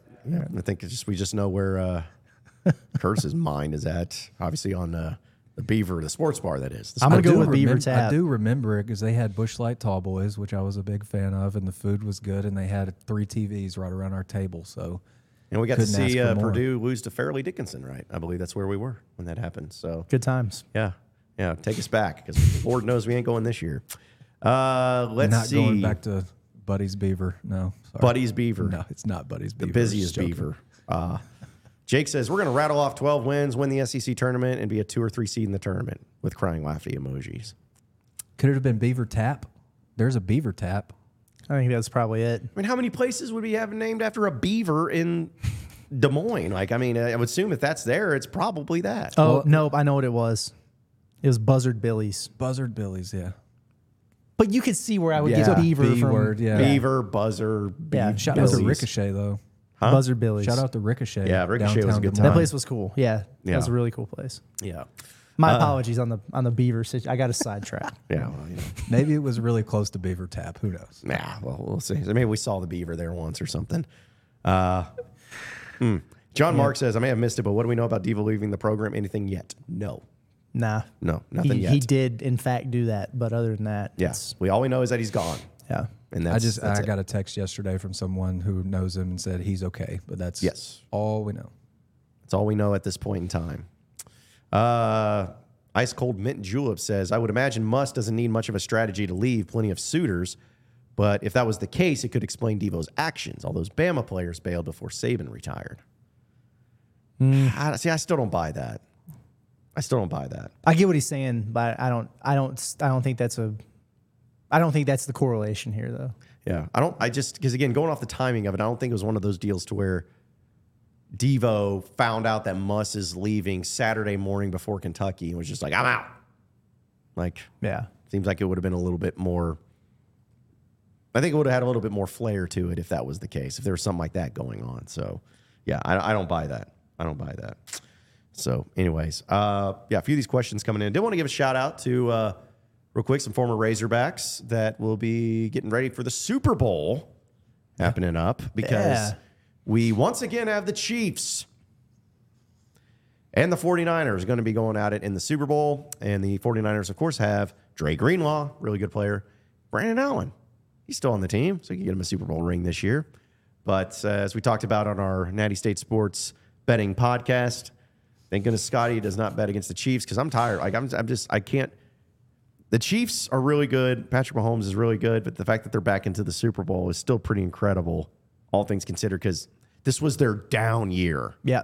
And they're still back in the freaking Super Bowl once again. That's wild, man. That offense, all regular season, just I can't say what I would normally send you and Ellis, but when that offense was just screwing around. And I know what you call it. They couldn't find their footing, and it's just I remember there's several times during the regular season I'm like, pull up Saracen, see that they're over on points is like 24.5 or 23.5. I'm like, yeah, this seems like it's cash. They're just cash, and then they go out and then they score like, what do you call it? Prime number. They put up like a prime number, like 15 points. Right, it's brutal. It's tough, and it makes you so mad because you know that they're going to flip a switch at some point. And Patrick Mahomes, I heard today, his playoff record is 14-3. It's not bad. Playoff record. It's not bad. No. Really good. Don't go against him in the postseason. No, yeah, man. No. Well, same thing with I was disappointed though. I will say, again, great for Dre Greenlaw and Brandon Allen, but I was hoping to see the Lions, Ragnow, Skipper, those guys being just the Lions because they've never been to a Super Bowl before. They had the lead, man. They were looking good, that they blew it. That was a hell of a collapse. They blew it. That was tough. So I hate that for Lions fans that are out there. You talk about the state of Michigan. How insane that was going to be. They win a national championship in football for the first time since '98, and then their NFL team was about to be in the Super Bowl. That's almost too much for the state of Michigan to handle. But the fact that the Chiefs are back into it as well, and you mentioned Mahomes and all that, started making me wonder, just Arkansas related. Mahomes has got to be the clutch dude in the playoffs and when it matters the most. So in Arkansas football, has there been a guy that you think about as being clutch, when he? Because it's hard to really know. You're only in there for 2, 3, 4 years at the most, really. So I can only think of some of the gaffes that have happened. See, that's what's sad. That's the only thing we can think of there. I was gonna say Matt Jones to me would probably be didn't win a national championship or anything, but just as far as the dude was clutch in those moments. I could be on board with that. Basketball wise, I think Daryl Macon's pretty cold blooded. Yeah, but football wise, I don't know. Basketball, I'd also again, obvious one, Scotty Thurman, because dude made some pretty big shots. I could say that. Yeah. So yeah, he wasn't too bad. But yeah, football is just funny because the reason I asked that is because it kind of made me start thinking about Arkansas football, and I don't know, maybe it's just because they haven't had that many clutch moments to have those moments with those particular players, but man, it just seems like there's not a whole lot to choose from. Because a lot of the times it comes down to the quarterback. Who's clutch? Because, how do you have a clutch linebacker? I guess if he makes a play, but clutch usually comes down to the quarterback, and Arkansas's only got a select few that actually made plays late in games. He said Matt Jones is one of them. Also, honestly, I felt like for a while there, and I mean it, I feel like Austin Allen was a guy that made some really great plays late in games, like the TCU game on the line late. Yeah. The Ole Miss game at home in 2016. So, there were some times where he made some plays. Brandon Allen, of course, we know made some plays later in his career, but still, the point is it kind of just shows you how tough it is to be clutch. Yeah. And how tough it is to have that. Man, if it was easy, everybody would do it. Yeah. It's really hard. Yeah. Did y'all see Dre Greenlaw get that stinger last night, come out, go back in the game? I mean, and that he got the stinger on the, I guess it was the shoulder of the arm that didn't have that gigantic brace on it. Yeah, like the full-length brace. I mean, right. God, dude, that is a grown man if I've ever seen one. He was really good in college. Oh, yeah. But he's next level. He's one of those guys that hit his peak at the right time. Yeah. He is a dude. I mean, that's toughness. I mean, Devin Manuel missed like 6 weeks with a stinger, apparently, in this last season. So yeah, Greenlaw gets one in the game. Shakes it off. Yeah, you can see how much pain he's in, and then they come back from a commercial break. He's just sitting on the bench with his other defensive teammates like nothing happened. Nothing in the world happened, and he's back in no time. Dude's insane. Fayetteville stands up. Is he the best Razorback in the NFL right now?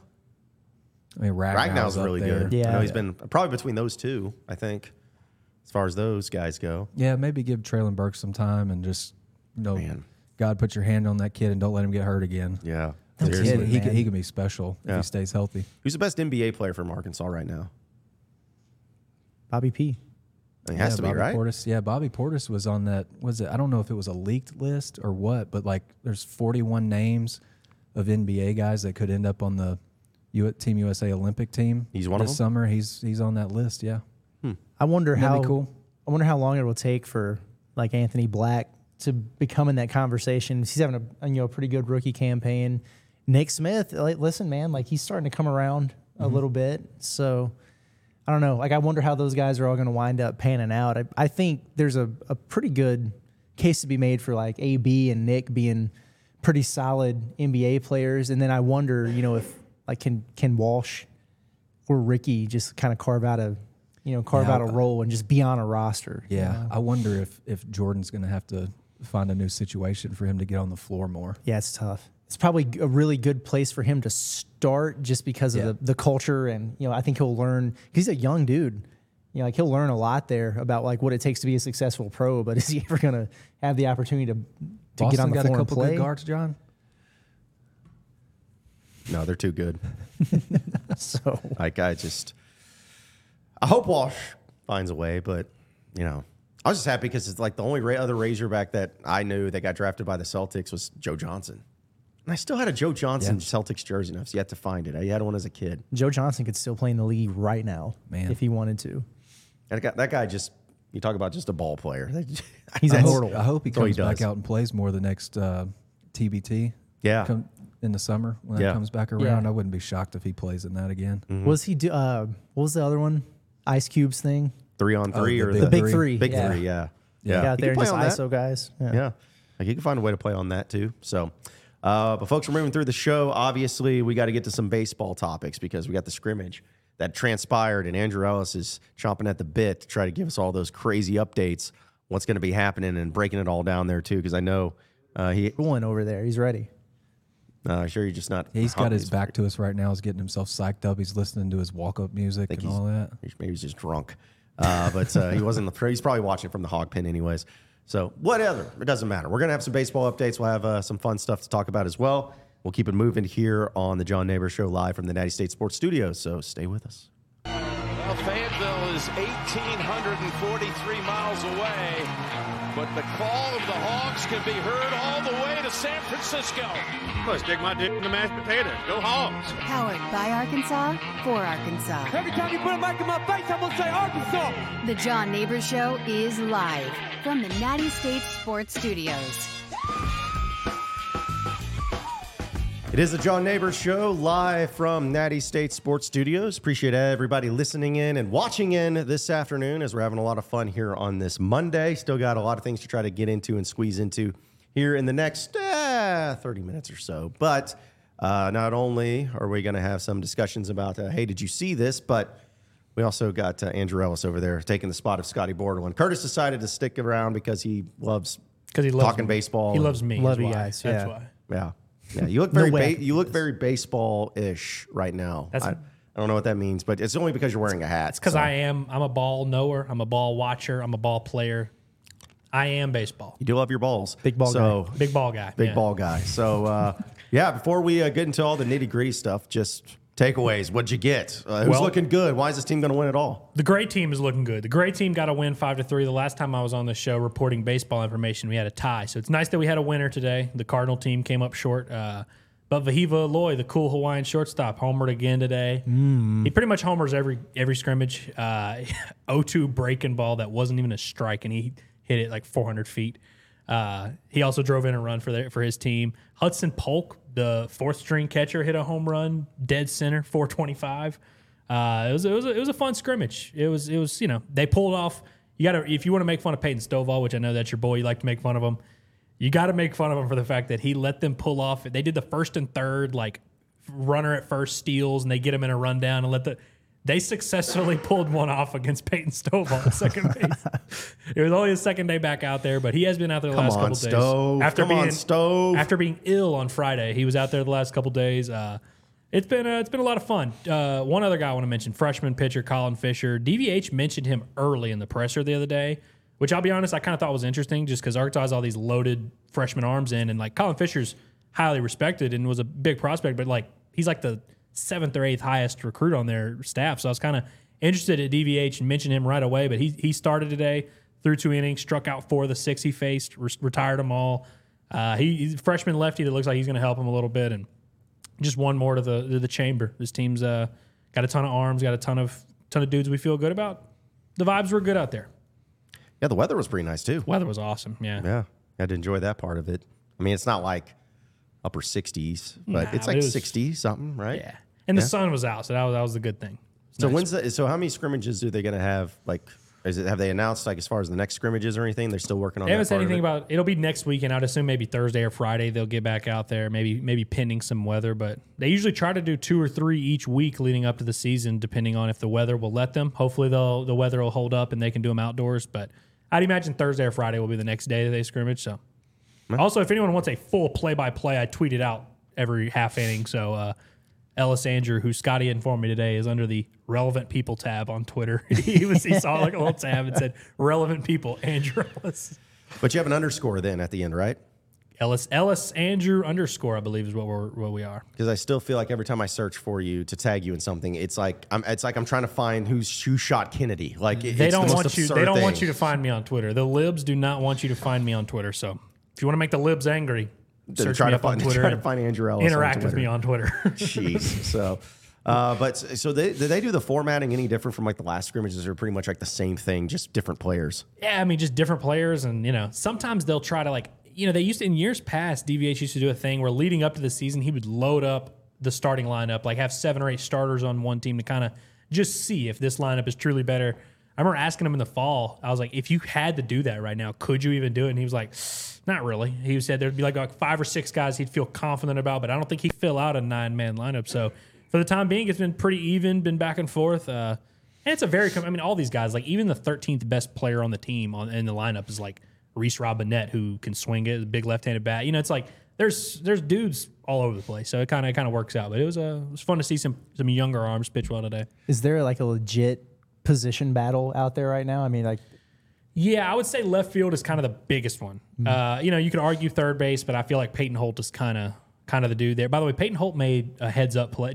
He had a Peyton Holt-esque play where like there was a freshman on the mound and Jack Wagner, our boy, had just hit a 2-run single with the bases loaded, and so Holt was at first base. So he goes first to third, and then the freshman pitcher who gets the ball back after walks back from home plate to the mound with his back turn, and Holt just slides in there. So it's like Peyton Holt. I don't even know if he's had a hit in these last couple scrimmages, but it's like he's just the dude that's going to be there, And I feel like third base is probably where he ends up.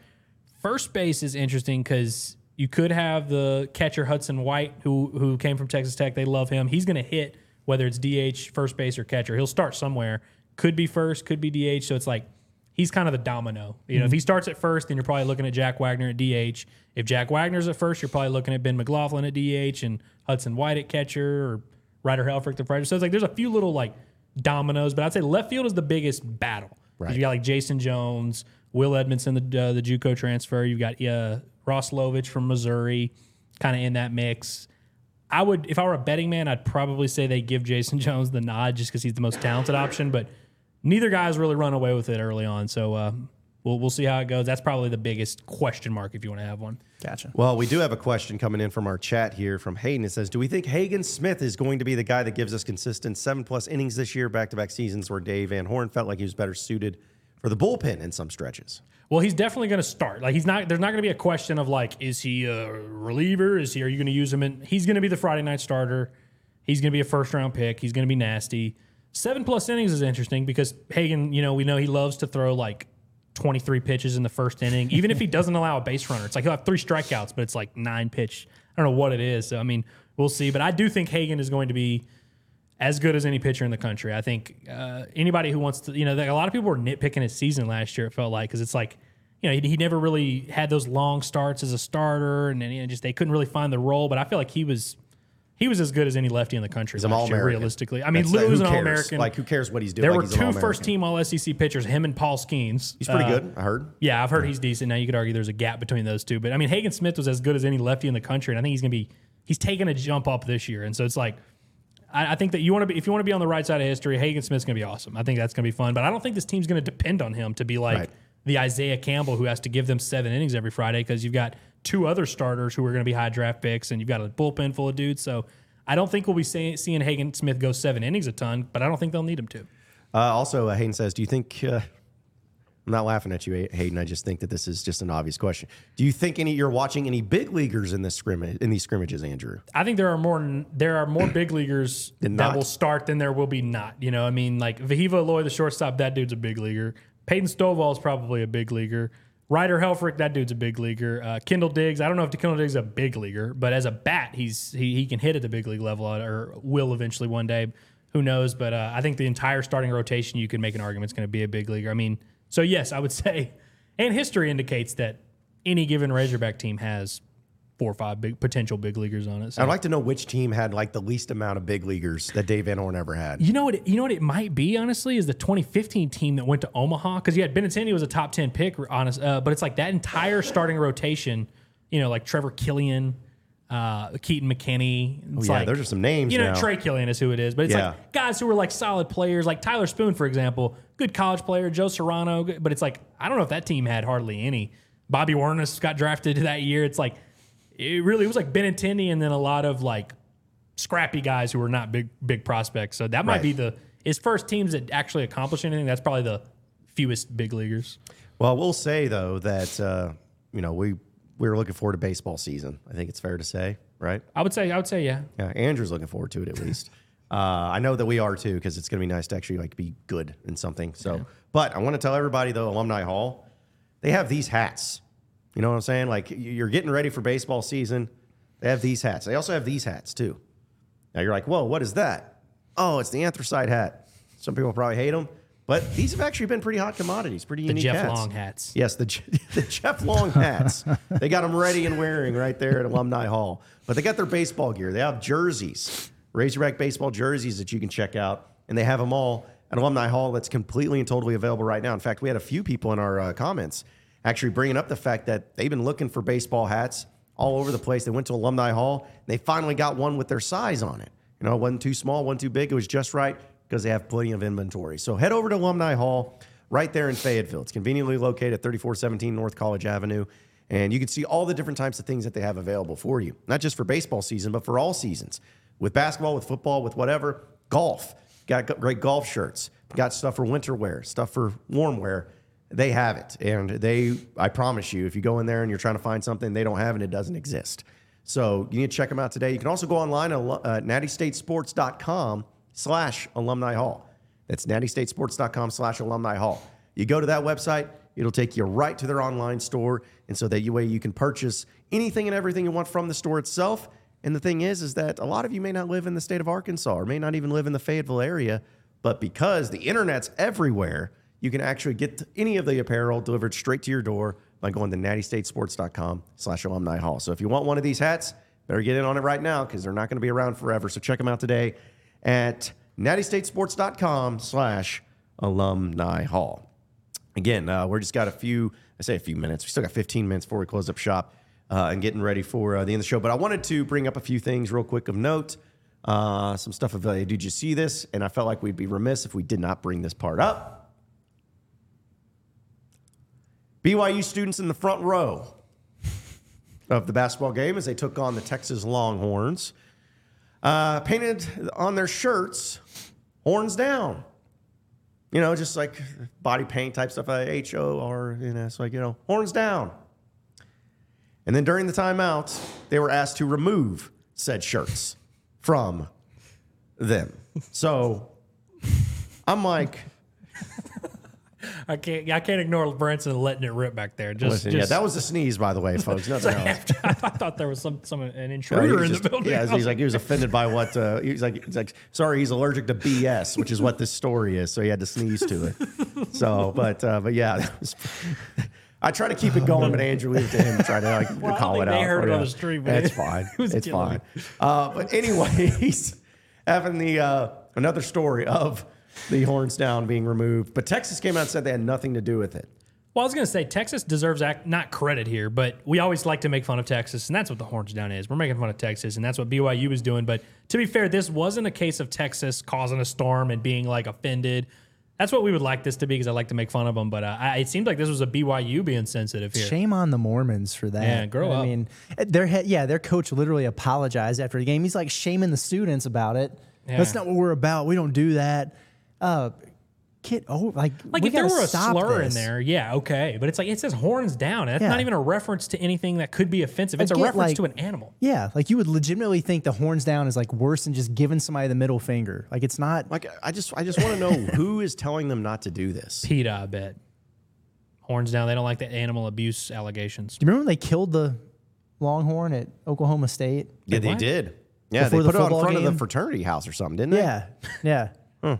You didn't hear about that? I don't know if I knew about when was this. They killed a Longhorn. This is like this past football season. It was before the Big 12 championship or I whatever. remember when the dude poisoned the tree at Auburn or Bama or wherever. That was awesome. They killed an actual that guy's Longhorn. a state hero. That was crazy. Harvey Updike.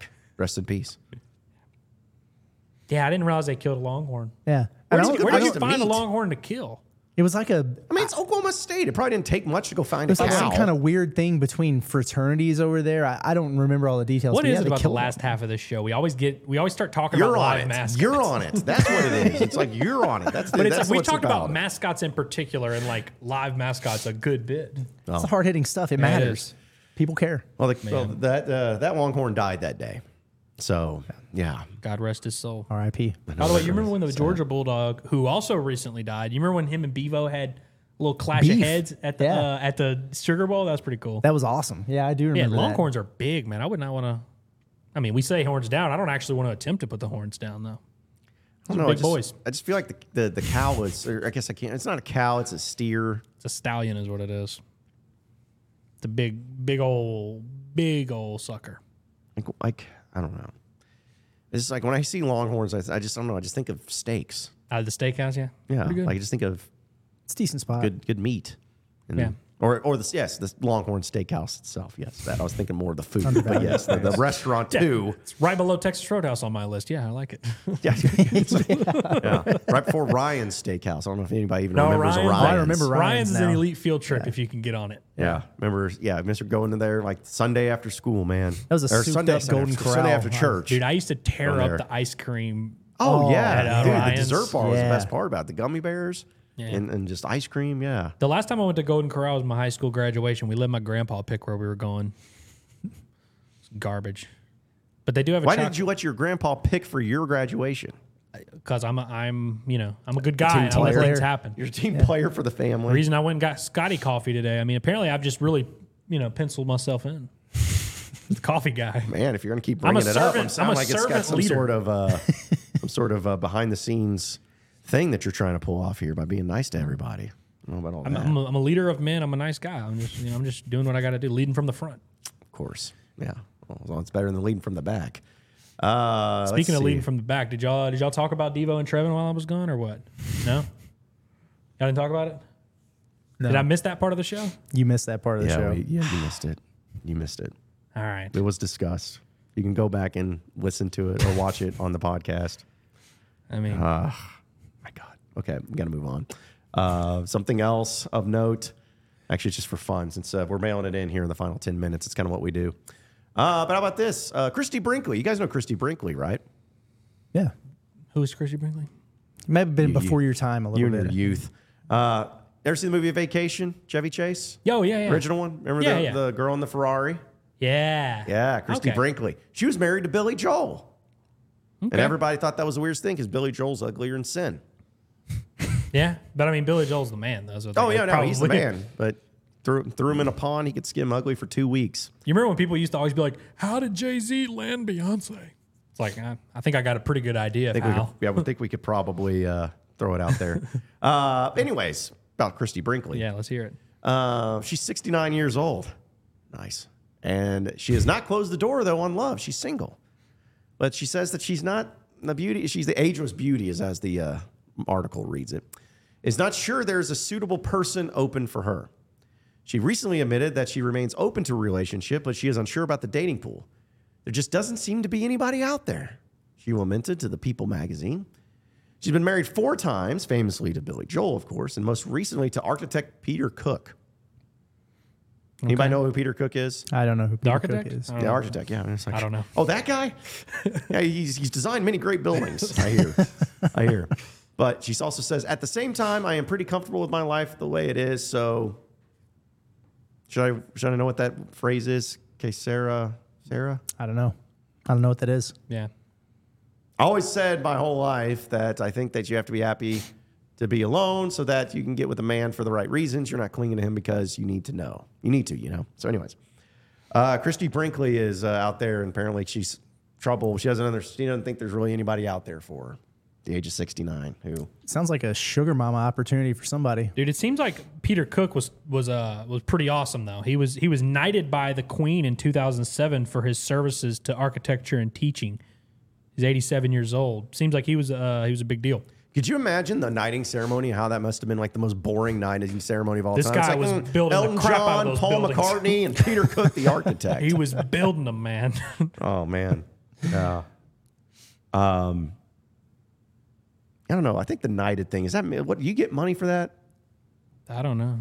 I always wondered, like, is it just something cool to say that you're Sir So and So? I feel like you should at least get a sword. Yeah, like whatever sword they use. Yeah, you should get a sword. I think a sword would be a good thing to have. But I also think just like having the clip of the Queen knighting you is pretty cool. That's also cool. You know, she's dead though, right? Yeah, this was 2007 that he got knighted. So, but like now, is it Albert? No, who knights people now? Meghan Markle, I think. That's right. I did hear about that. Yeah. That's right. It has to be Meghan Markle. She's the one. She's the one that's knighting everybody and saying respect my privacy and wanting attention all the time. Yeah, the World Privacy Tour, great South Park episode, by the way. So, man, yeah, we really go off the rails here. How much of a baddie must Meghan Markle be to be able to literally pull somebody away from the royal family? Like he's just like, the hell with it, man. I'm out. I'm following this chick. I don't know. Or could it be just something that maybe he's just like, he doesn't really know what it's like not being in the family? Because I'm wondering if he regrets it a little bit.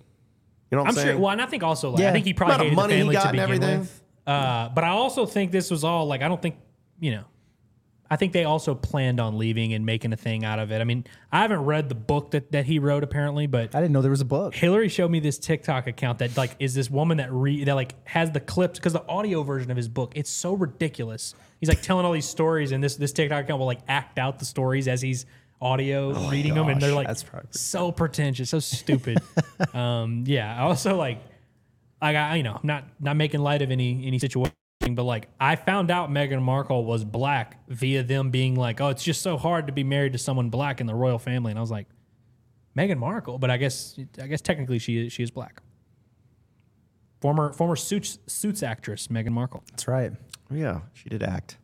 I remember that part. I feel like I've seen all of Suits without watching an episode, like just via Instagram reels. So what's there for? Stories. Well, and it's like Suits has almost had a resurgence after Succession.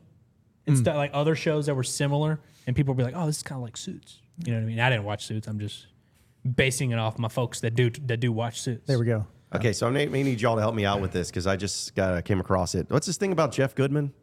Apparently, he got outed. Okay, we were trying to figure that out right before the show started, Scotty and I, and for whatever. Well, first of all, he's a drunk. But happens. I think he just he's had a lot of issues in the past and gotten let go from different jobs or whatever. But I guess he's just been sliding in the wrong DMs or whatever and threatening litigation and I don't know all the details, but I guess he overstepped and now it's just this huge ordeal. He does this a lot, man. You remember when he went and covered the Ball family in Lithuania? Yeah. Oh yeah. And they even hated him. LeVar Ball hates a lot of people, but it's even they were this dude's a weirdo. Right. He's just following us around and stuff. He seems to piss off a lot of people. Was he's the shooters? Need shooters. See that guy? Yeah. At the NCAA tournament, it's never going to win out shooters. He's got a mouthful of nuts when he's trying to say it. Yeah. Shooters. That guy. Yeah. What gave it away that he was an alcoholic? Was it the fact that he slurs a lot? Was that it? Well, but then they do the field of 68 and he's just hammering beers, which I'll do it. I hear that if you hammer beers, you can maybe get usually drunk. the end goal of that. Not saying I haven't partaken during a recent live stream, but just in moderation. All happens. I've been pretty good about not being under the influence when we're on camera lately. That's good. It's good. It's a good thing to be. Now Wednesday night's game, I made no promises, but well, maybe we can actually enjoy some Lucky Lukes for a change. Or I'm hoping so, man. Yeah, we might have to go at 3. Yeah, I may just have to do the show live from there. It's a great idea. No free ads, no free ads. No free ads. But I guess what it was is that give out free ads on this show. It seems like we're just whoever's just not on the show that day has to just go an hour. Just go pick up the table. Yeah, just sit there forever. So I guess this guy says on Twitter, he says, I started BEF, I guess this is a company simply because nobody else was making films about this league. And the ESPN Requiem doc felt like it was a slide against the current iteration of the conference. Big words. 11 films. Xavier was going to be the next one and do a deep dive on Cincinnati. The field of 68 guys really didn't like it. Here's what Goodman DM'd me after it first came out. And I guess we can click on this and see what the actual image is. It says, told you would be getting sued, is what Jeff Goodman said. Is your source Rob Duster? He says, nah, my source is damn good, though. You honestly might lose a lot of money for this. I don't think you will serve time, though. The guy says, got it. Are you Team Shirts or Team Wade? And then I guess Jeff Goodman also says, how do you look in orange? Like orange is the new black, I assume. Prison. Yeah, I get it. And then he's like, the guy responds with, which is it? You should hire a writer for this kind of thing. Jeff Goodman responds, I'm just making sure in case. I honestly can't believe you produced that. So, okay, whatever. Weird flex. So I guess a Blue Demon Degen is what it goes by. But anyways, they have a historically great relationship, and it had to be coming from who? Rob Doster. Is he the guy on Field of 68, right? Yeah. He's the other guy? He's the one that's always with Goodman. Yeah. So I guess there was some sort of crazy drama with the stuff about the film and about how they really liked it. And apparently, the DMs are on fire, and now everybody's coming out against Jeff Goodman, who never had an issue with him and trying to pile onto it. So, if you ask me, Jeff Badman. See what you did there. Stop. Dadgummit. Jeff Badman. I will say I'll give Jeff Goodman credit for this. Like I said, say what you want about him.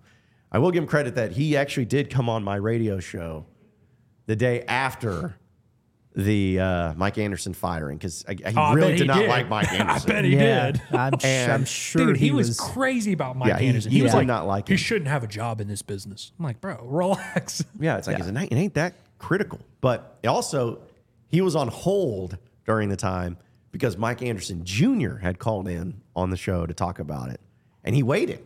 Oh wow. Oh, and I gave him credit, Mike, because let's be honest, more people probably wanted to hear from Mike Anderson Jr. than they did Jeff Goodman. But he waited, and he heard it, and he listened to it, and then he played it very politically and very nice. But still, it was interesting. Back to Jeff Goodman. Keeps going back and forth, bouncing back and forth in the spectrum and everything. So, because who's y'all's go-to college basketball guy nationally? Curtis Wilkerson. Yes. Okay. But I mean, thanks for that. Yes. I don't know. I mean, I got to be honest. It's evolved over every year. I feel like it's a different guy that I trust for it. But even though I didn't agree with him at the beginning of the year, and I probably should have, though. It's always been Norlander for me. Yeah. He's really, really good. Yeah, he's good. See, it goes to where, I don't know, I find things entertaining. Right. And John Rothstein just entertains me. I like Rothstein. Love him. I unironically enjoy phrases. Rothstein. Really do. Because at least He ain't trying. That's who he is. Right. Like his little phrases and all that. You're kind of like, what in the world? You know, you're waking up and say, "Stay hungry, stay humble." You know. Right. Well, and like Life is a that's gift. just who he is, though. Like he used to do stuff with like the Barstool guys, and like he is a college basketball guy through and through, and like he doesn't pretend to be anything else. But I feel and like college that. basketball is produced like a guy like a Dick Vitale, a guy like just unique personalities in college basketball more so than anything else. All the other coaches than just are crazy existing. too. Like every college basketball coach to a T is like they're psycho. nuts. Like every single one of them, and they have big, huge personalities. It's college basketball is a unique place in the world. It just makes you wonder why that more so than others, than other sports. Yeah, because like football, I mean, football has its share of characters, but it's like it doesn't seem as consistent. Like every single team has a psycho coach and 3 players that are doing stuff. Like I don't know, and like the people that cover college football don't seem as like self-important, I guess. Yeah, like I mean, there's the people that are like that are what's the guy's name? I don't know the dude's name, but dudes that cover college football, there's one of them that like hates college football. And maybe not Andy Staples. He's legit. Wolken is the one I'm thinking of. The only ones that in college football that are weird like that are those guys who, again, I don't even think like college football. Yeah, they're just like reporters who like are covering college football because it's popular, but they're trying to do other stuff. And like even Marty Smith, the SEC Network guy, like he doesn't give a shit about college football. He just is covering it because it's popular and he wants to do NASCAR. He started NASCAR, right? Was that his thing? Yeah, and like, look, I don't have a problem for with NASCAR. But I think college football attracts people who like are just people who want to be famous. Whereas college basketball, the people that are in college basketball are basketball they're big basketball people. Yeah, and like the people that are national, like Norlander and Goodman and for whoever, they are truly basketball guys. Whereas like football, it's like, if you want to be famous, you cover college football and then whatever. Yeah. Same with the NFL. With it too. Yeah. Well, that wraps it up. What did you guys learn? Andrew, did you learn anything in your 5 minutes that you were here on the show? Well, I'll have to go back and listen to the first half. So that way you can see how learn you guys something. covered the topics and see give you all my critiques. I'll text y'all later tonight. But, Thank you. Yes, let us know. Please. No, I learned that my big chicken hat still looks good. It still plays. I like the way it looked on the Natty State 6-pack this morning, which everyone should tune into, as well as the pod at the Palace. I'm a better man than I was yesterday, and that's all I can ask. I like it. I think I learned that I did not dine at a place named after a beaver in Des Moines. Yeah, So I heard that people happen. astray. That was tough. So I walked in right as y'all were having that yeah, conversation. didn't happen. Fake news. My bad. Yeah. And Buzzard Billy's though. Shout out to Buzzard them. Billy's was good. Yeah. Buzzard Billy's was good. And what I learned today is that Bob Holt does indeed have the technology to be able to watch our show here at John Nabors Show and United States Sports. So Massive development. We'll get Bob in the office. Oh, we're going We'll to. get him here soon. Once we have a studio that's actually set up in a way to where we can really show it off. I know it looks great right now in the camera angles, but we're going to get to that point, and then we're going to start having a lot of in-studio guests and everything. So, but it will be great. But either way, appreciate everybody listening in and watching in to the John Nabors Show. Be sure to like and subscribe to the show itself on YouTube and follow us on social media at Natty State Sports. And we're going to keep it going and keep having some great content that's going to be out each and every day dealing with everything going on here in the Natty State. So for Scotty Bordelin, as well as Andrew Ellis and Curtis Wilkerson, I am John Nabors. Same sports show, same sports channel tomorrow afternoon. Have a great night, everybody. We'll see you then.